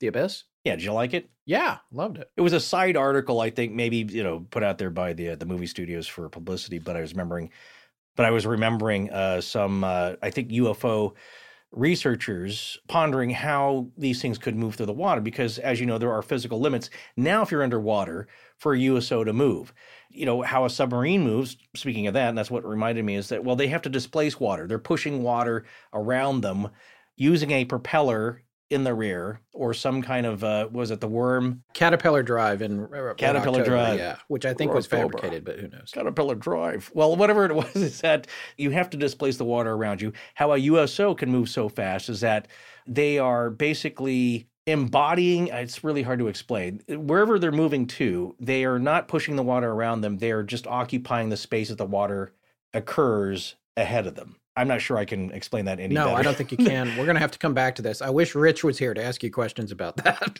after he fell out of his chair laughing. As you move along, and imagine water. So like say if you wanted to move into the next room, instead of like you getting ahead of steam and you bursting through Kool-Aid Man style into the next room. Yeah. Right. You just now assume physical space, atoms, in the next room in your shape. Okay. So maybe the craft is partially. So you're made out of dematerializing water. And rematerializing? Is that what you're saying? But consistently, constantly. Yeah. Right. If the ship was somehow somewhat made of water, or using the molecules and the atoms of the water you were moving through, that's why you're not actually moving water around you. Right. You are now somewhat consistently materializing as you go along through the water. There are things going on here, and maybe the Bass Strait is another hotspot, like just off the coast here of Catalina, which is another purported hotspot. That's right. For USO activity. Well, getting back to the other things that were seen, 2 separate sets of witnesses reported seeing green lights and a starfish-shaped object. That's a little weird. And there was a couple and then 2 teenagers. And the couple, part of the 4 witnesses here, saw the object move over Bass Strait in the direction of where Valentich was flying. That's another connection, if you were to take their account seriously. But again, that's 4 people, 2 not connected to each other here. Witnesses, I think you mentioned this, in Frankston, a southeast Melbourne suburb, reported seeing a large cigar-shaped object hovering over the area. That's another corroboration of something long and cigar-shaped, matching possibly what Frederick said he saw. Yeah. The big one that we talked about in part 1 a lot, the 4 family members, again, describing that they had seen a green light hovering just above the small private aircraft as it was heading towards the water in Bass Strait at a 45-degree angle, and then disappearing behind the hills near Cape Otway. So is that him in distress? Is he being chased? Is he about to crash? Is he about to be picked up by a giant crane hook? From the other UFO. We don't know. Monty or Python just subsumed. Style. Yeah. or zapped into another dimension. We don't know. But it's interesting this other family comes forward later, and you could say, well, they saw the news and they wanted in on the publicity. Well, they didn't want to be named, certainly, and they were afraid if they came forward right as it happened that they'd be ridiculed. And I'm sure some people are rolling their eyes now at them all these many years later. But it is an interesting observation, eyewitness, and that's possibly what they described is actually seeing Frederick Valentich right there as it happened. So that's interesting. On the night of Valentich's disappearance, the Royal Australian Air Force received 11 reports of unidentified aerial phenomenon. Those, I think, are different than the other reports in that these were actually reported to the RAAF. Right. And maybe into some kind of program that they have that's like Project Blue Book. Yeah, and the long report that I read, he reported it to the RAAF. So okay, yeah, that might be one of the 11. So those are people that are serious enough that they're going to make an official report to a military organization. Here's something though I want you to, and you chime in with any details or clarifications, okay? But referring back to Valentich's behavior. He behaved a little oddly or out of character on or the night before the flight, correct? There's literally one statement about that, and it was from his, I can't remember if it was his girlfriend or his dad. Right. Well, one of them just said he was a little off the night before. That was it. No one else said anything weird. It was like one sentence, just to be clear. remember that as being the girlfriend saying. Yeah, I think it was the girlfriend, Rhonda. Okay. Yeah. All right. So, well, there you go. Maybe there were certainly a few things that didn't make sense. Maybe with things like his reporting of the passengers. Okay. And so now we're looking at the odd things he did because those are puzzling and they need to be examined. His reporting of the passengers, which was not correct or mistaken or just a lie. But maybe more so with his plans to take out girlfriend Rhonda on a date and the time, 7:30. He said he'd be back. He could not possibly have kept that time. Yeah, that's the weird thing. But he could just be scatterbrained too. He could just be like, yeah, I'll be back. I'll be back at 7:30. I'm getting in the plane. Okay. You know. Here's a reason for that scatterbrainedness. Yeah. In thinking of the strange mindset that Terry Lovelace described having before he and his friend Toby's ill-fated camping trip. Oh, yeah. Not bringing enough food or water. Warm clothing, forgetting a camera that he'd just gotten, that he was really excited to take pictures with, right? I believe he left that on the kitchen table. That's right. That's one of the purposes of going on this trip. I want to take photographs. Yeah. Simple things. Like hot dogs and a can of beans. Like, what are we thinking? We don't have enough water. We'll have to get that later. These are really buttoned up guys. Now, they weren't experienced campers, but they're smart guys, okay? They're two first responders. Now, why was this so out of character for them? Could it be that there was some kind of psychic connection, destiny for Frederick Valentich and his own incident with the forces or entity associated with it? Yeah, and just quickly for folks that are following along at home, Forrest is making reference, and we have earlier in this episode, to episode 155 of our show. It's called Abduction at Devil's Den. It's the story of Terry Lovelace, who was U.S. Air Force and was abducted. And he told us what happened to him in that episode. So that's what we're referring to right there. People sometimes that have already been picked, you could say, for a future or upcoming encounter with a UFO. And I think a lot of experiencers and abductees might agree with this in that there are things that happen to you mentally that seem to predict this. Well, it's the mashed potatoes phase from Close Encounter.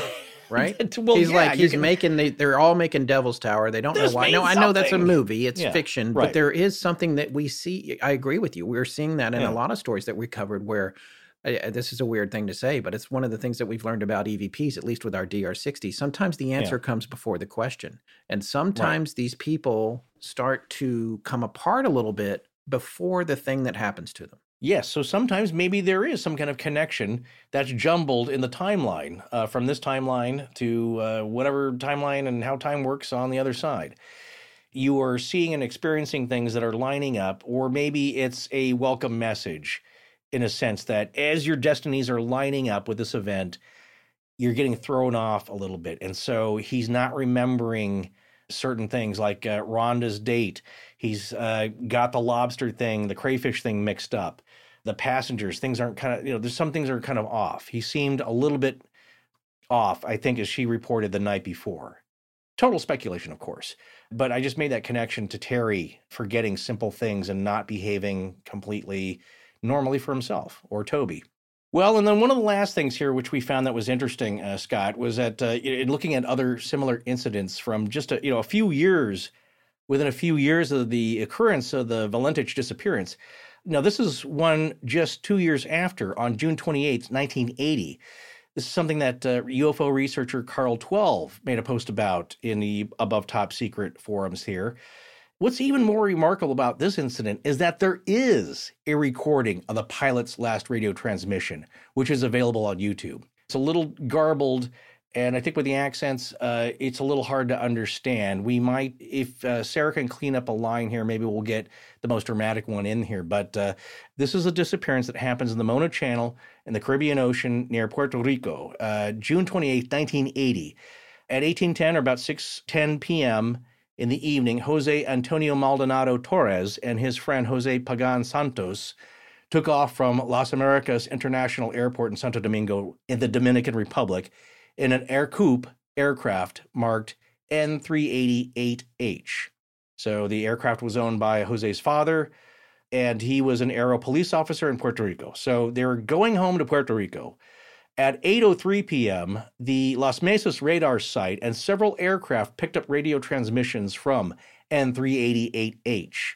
And this is a lot more serious. They are saying, Mayday, Mayday, Air Coupe 80800 Hotel. We can see a strange object in our course. We are lost. Mayday, Mayday.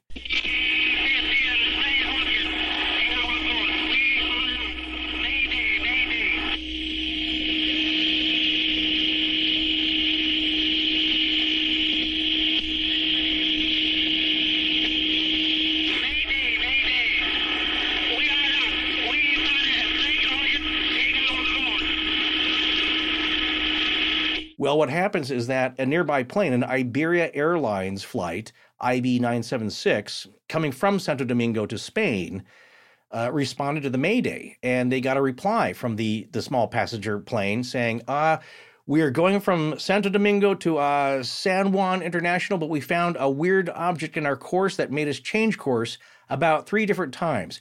We got it right in front of us now at 1 o'clock. Our heading is 070 degrees. Our altitude is 1,600, 070 degrees. Our VORs got lost off frequency. VOR being the very high frequency VHF omnidirectional rangefinder on a plane.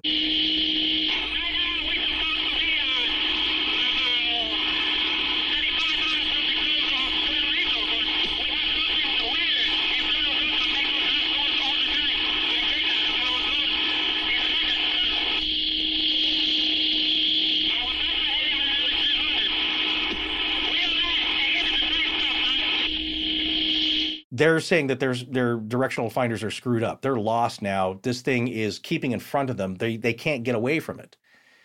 And so the Iberian flight relayed a message to San Juan Center saying to the passenger plane, turn on your transponder. And they said, well, our plane's not equipped with one. So they said, well, where are you? The Iberian plane, passenger plane, trying to get a fix on their position. And they said, right now we're supposed to be about 35 miles from the coast of Puerto Rico, but we have something weird in front of us that makes us lose course all the time. I change our course a second with an unintelligible word, and it goes back. Our present heading right now is 300, and we are right again, and the same stuff, sir. And that was the last they were ever heard of. That plane disappeared. But they were picked up on radar. Unlike Valentich. At 8:12, the Atlantic Fleet Weapons Range verified the last radar position of N388H as 35 miles west of Puerto Rico, as they said. Santos' father, they mounted a search. Nothing was ever found. No trace was ever found, as the report goes. So there you go. Somebody replying to that post, he calls himself the Coward, was, I guess he was a child in Puerto Rico in those in the 1980s into the mid-90s, and he said that was a hot spot. He said during that time, it was like a daily occurrence to have a sighting, like an infestation.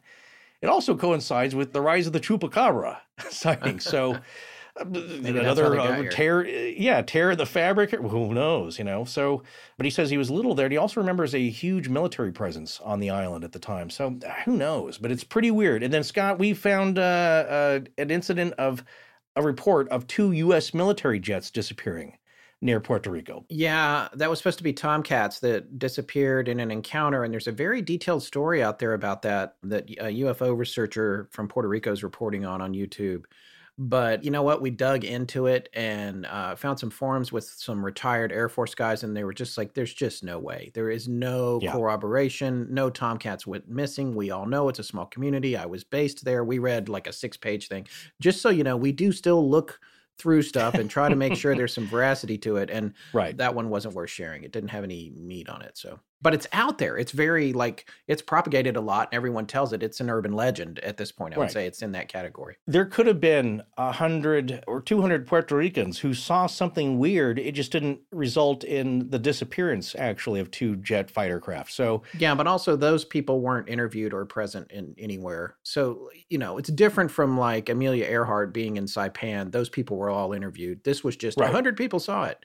Okay. That's true. Where are they? All right. Well, let's steer this then back to the rational, to the common sense explanations, right? Yeah, absolutely. And therefore we look to James McGaha, hope I'm saying that right, and Joe Nichols' explanation from the Skeptical Inquirer. Mystery solved once again. Indeed. They are just knocking these mysteries down one by one. Yes. As they say here, and I believe this is from their report, a computer search of the sky for the day, time, and place of Valentich's flight reveals that the 4 points of bright light he would almost certainly have seen were the following: Venus, which was at its very brightest, Mars, Mercury, and the bright star Antares. These 4 lights would have represented a diamond shape, given the well-known tendency of viewers to connect the dots, and so could have well been perceived as an aircraft or UFO. Fred Valentich's UFO has now been identified. That is, we can show that a group of 4 bright lights, consistent with his description, was within his sight at the time he was reporting his UFO. This is the long missing piece of the puzzle that awaited solving because the case required expertise from astronomy as well as aeronautics. I don't mean to be facetious. Yes, I guess I do. I think you do. The identification underscores the inescapable fact that the disappearance was simply a fatal crash. Ironically, it might never have occurred, but for the young pilot's fascination with UFOs. Wow, you can tell they dug deep on this. They must have spent at least 15 or 20 minutes coming up with that. If he wasn't such a UFO nut, he wouldn't have been bedazzled by the sight of stars and planets and crashed his plane. Right. Not knowing what he was doing. Never said the word UFO in his transmissions.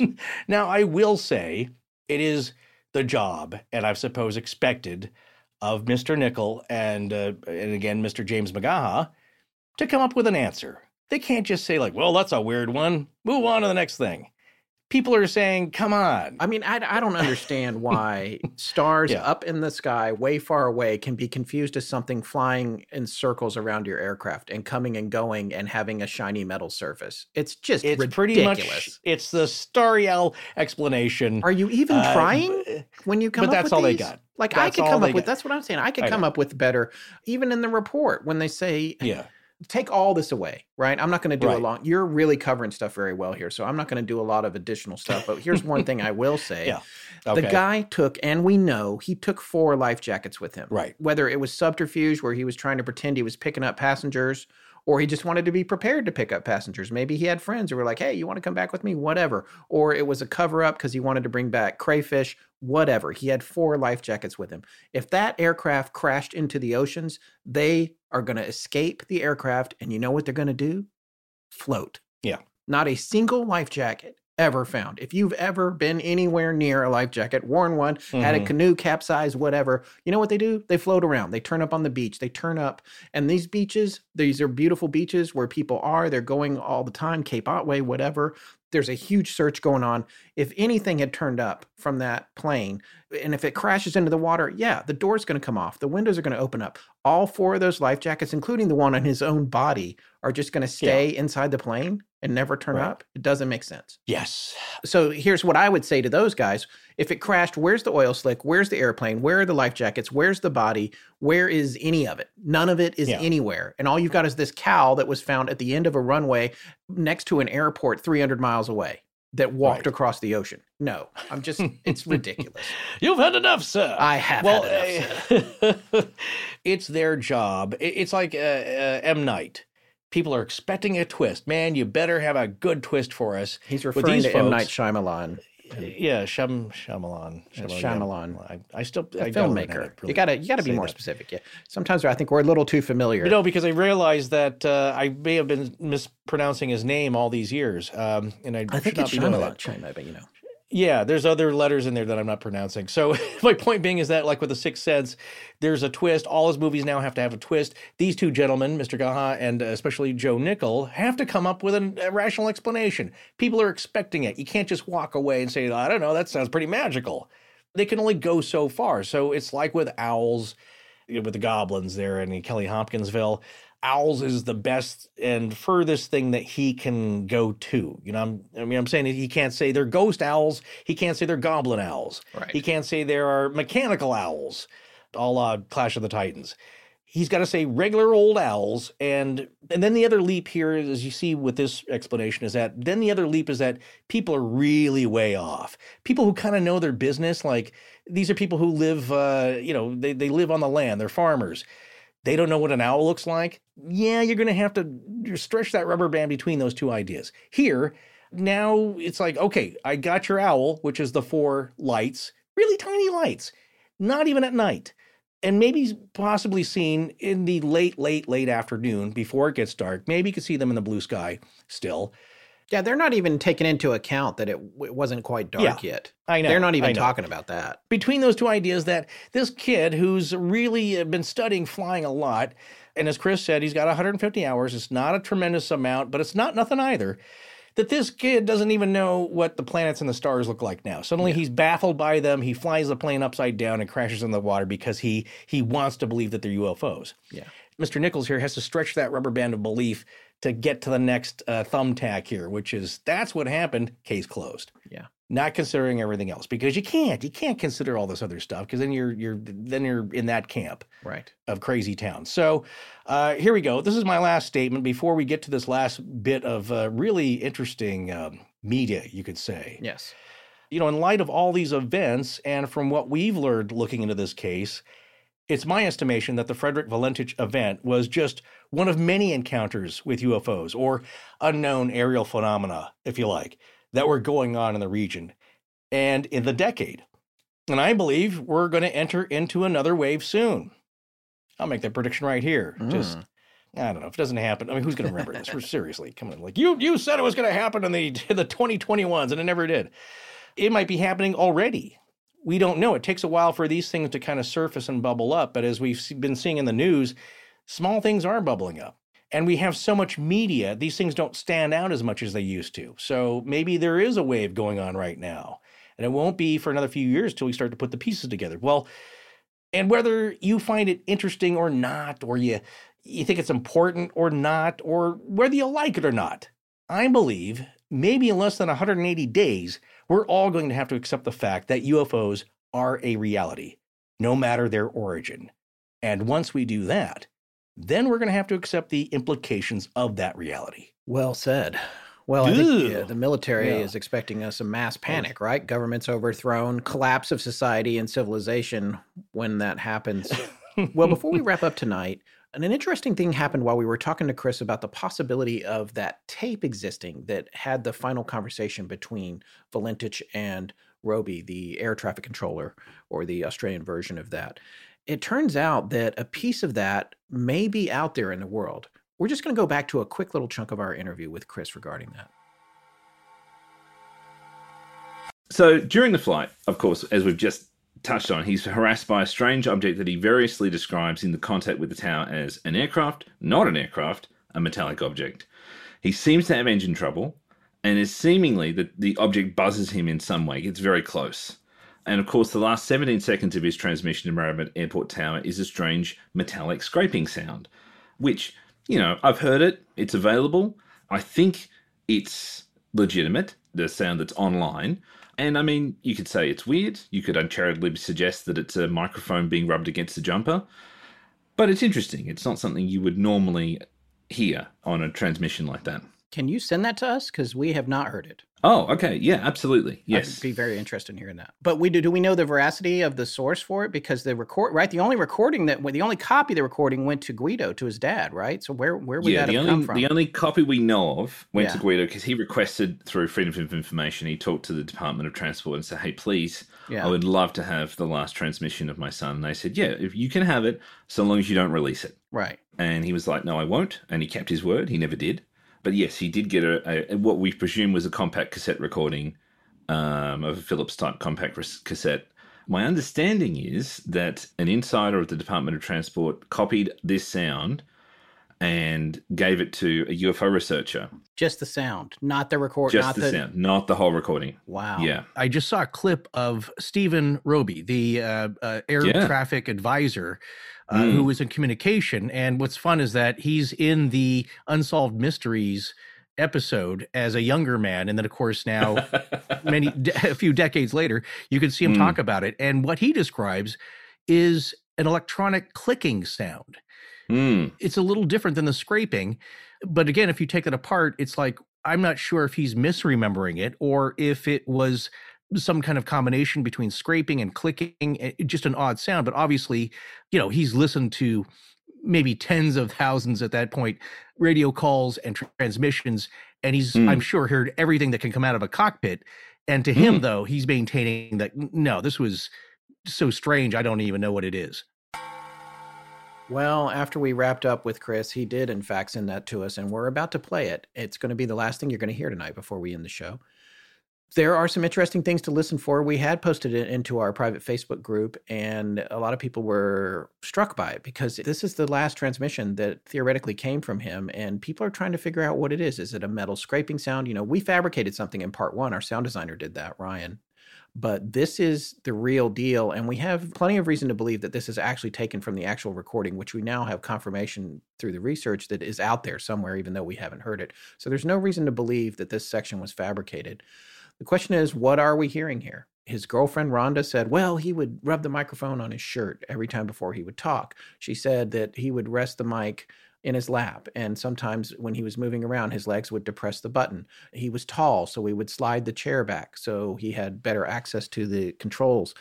So there's that stuff. There are other people that will say, I hear voices in this, which I didn't directly hear, but they're saying that they could hear muted versions of the voices or that it sounds a lot like a radio going underwater and receiving transmissions, which Forrest and I talked about and pointed out that that's not the sound you would hear on the other end of the conversation. It's the sound you would hear in the cockpit as the cockpit went underwater. But I don't know, because he's certainly not going to be talking through water bubbles as the plane sinks. No, but unless the mic's open, if he's underwater, then it's shorting out the radio most likely. Right. That's not something else to consider. The plane's electrical, so it's not going to work well underwater, nor is it meant to. The other thing, though, is that there are several possibilities going on here to consider, which makes it ultimately fascinating. Yeah, I kind of heard what sounded like maybe Valentich talking. Because think of it this way. What is he still trying to do? He's still trying to relay information. If he's still in the air, information, and not incapacitated, he's still trying to relay information. And they're trying to relay information to him. They need to know, and he knows from procedure that he needs to respond, or they're going to start a whole search operation for him. Right. He knows that's what's coming next. There's a few minutes that pass where you're wondering, you want to get a health report back from the plane. If Melbourne FSU doesn't hear anything after a few minutes after his last transmission, that initiates a search phase or a rescue, an emergency phase. So he knows that's going to happen. He needs to respond. Plus, I imagine he's trying to describe what's happening to him right now. Because what we've not heard yet, which we've heard in the Puerto Rican transmission, is Mayday, Mayday. That's when you know, I'm going down. This is bad. You better send somebody. That's right. Not that, no, this is just kind of weird still. I'm trying to figure out what this is. He has not said Mayday yet. So is he about to get into real trouble? Is that what's happening now? Is he incapacitated?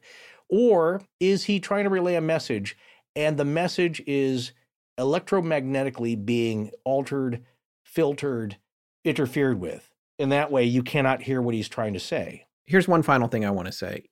Even if this aircraft does turn up someday, it doesn't necessarily mean that because it crashed that this encounter didn't happen. Right. And so just finding the plane isn't enough to solve this mystery necessarily. It might be.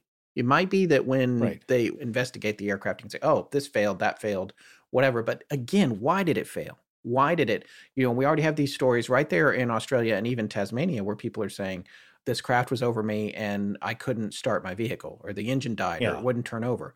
If that happens on an airplane, if it's not of a design where it can glide, There's all kinds of things, and they can tell all that when a plane goes down. They can tell whether the prop was spinning or these other kinds of things. So the investigation would go further, but again, notably, we don't have any wreckage. But I want to be clear that I'm not staking my entire position on what happened here, on whether or not a wrecked plane will ever be found. That's not going to solve this mystery necessarily. It could, but it also might not. Exactly. My thought exactly. So the last thing that I would like to consider, and I hope some folks out there will as well, is that the other possibility when you hear this sound is that, one, it could be the sound of whatever it is that's happening to Frederick Valentich. Right. Do you know what I'm saying? Yeah. That's actually what he was hearing outside his aircraft as whatever weird phenomenon was happening to him or this force was being exerted on him. That's what it sounded like. And maybe he had the mic open, or that's just what got transmitted through the radio waves, overpowering the radio. Maybe he didn't have the mic open. Maybe that's what just was transmitted as an overpowering electromagnetic force. The other option or scenario, or one of several, is that this is the sound that object makes in some way. Is that some transmission they're making? Are they putting out that signal? And that's what it sounds like. And we just can't understand it. That maybe there sounds like a voice in there. Maybe that's overpowering Frederick's voice on the radio transmission. And it's being overpowered by a transmission of this object that's doing their thing. And maybe we don't understand it. So that's fascinating to me. It's like hearing an alien voice. Imagine what that's like. Yeah. Or an alien, spaceship. And I guess, tonight, I am saying that I think that there are ships from other places other than the Earth or Earth-made or human-made. They're buzzing around. I think at this point, it's becoming pretty obvious that something's going on. You can't deny that anymore.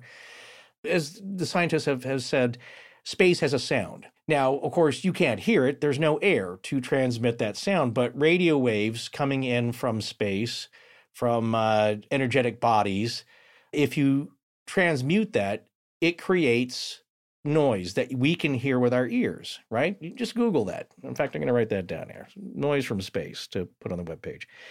If you take that pattern and you turn that into analog audio waves, it creates a noise. So what I was trying to relay to Scott, because we used to be video editors, and anybody who's worked with videotape will know, and trying to gain meaning from this, it's like, when you put a videotape in, there's time code. So you know what every frame is in relationship to time running, and you can see that on the readout.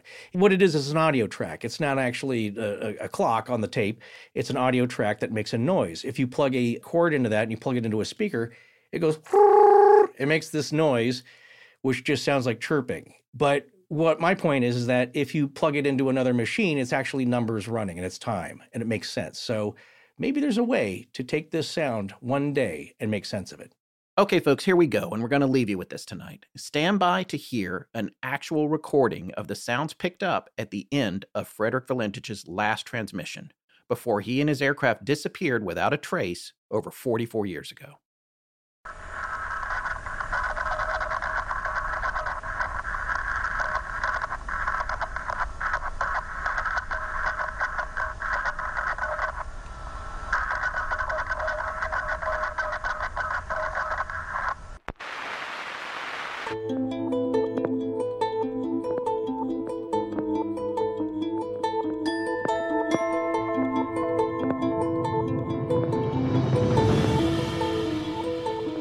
That's going to wrap up our series on the disappearance of Frederick Valentich. A very special thanks again to Christopher Tyler for his appearance. We're dark the next 2 weeks, but we'll be back the week after that with a new show. Please remember to support our sponsors. They help keep the show free and the lights on in Blanket Fortiana. Special thanks to John Boland. Hi. B-R-E. Hi. Galaxy-wide in perpetuity. In perpetuity. Galaxy-wide. O-R-A. V. Thank you. Our show is edited by Sarah Voorhees Wendell and co-produced by Tess Feifel, who is also our head of research. Our theme, which is available as a ringtone, was composed by Judson Crane, and our sound design and additional composing is by Ryan McCullough. Special thanks to the Astonishing Research Corps. But most importantly, we want to thank you, our listeners. Visit our store at astonishinglegends.com or interact with us and other listeners on Twitter, Facebook, and Instagram. You can also support the show at patreon.com/astonishinglegends, where patrons have access to additional bonus content. No part of this show may be reproduced anywhere without permission. Copyright Astonishing Legends Productions. Good night.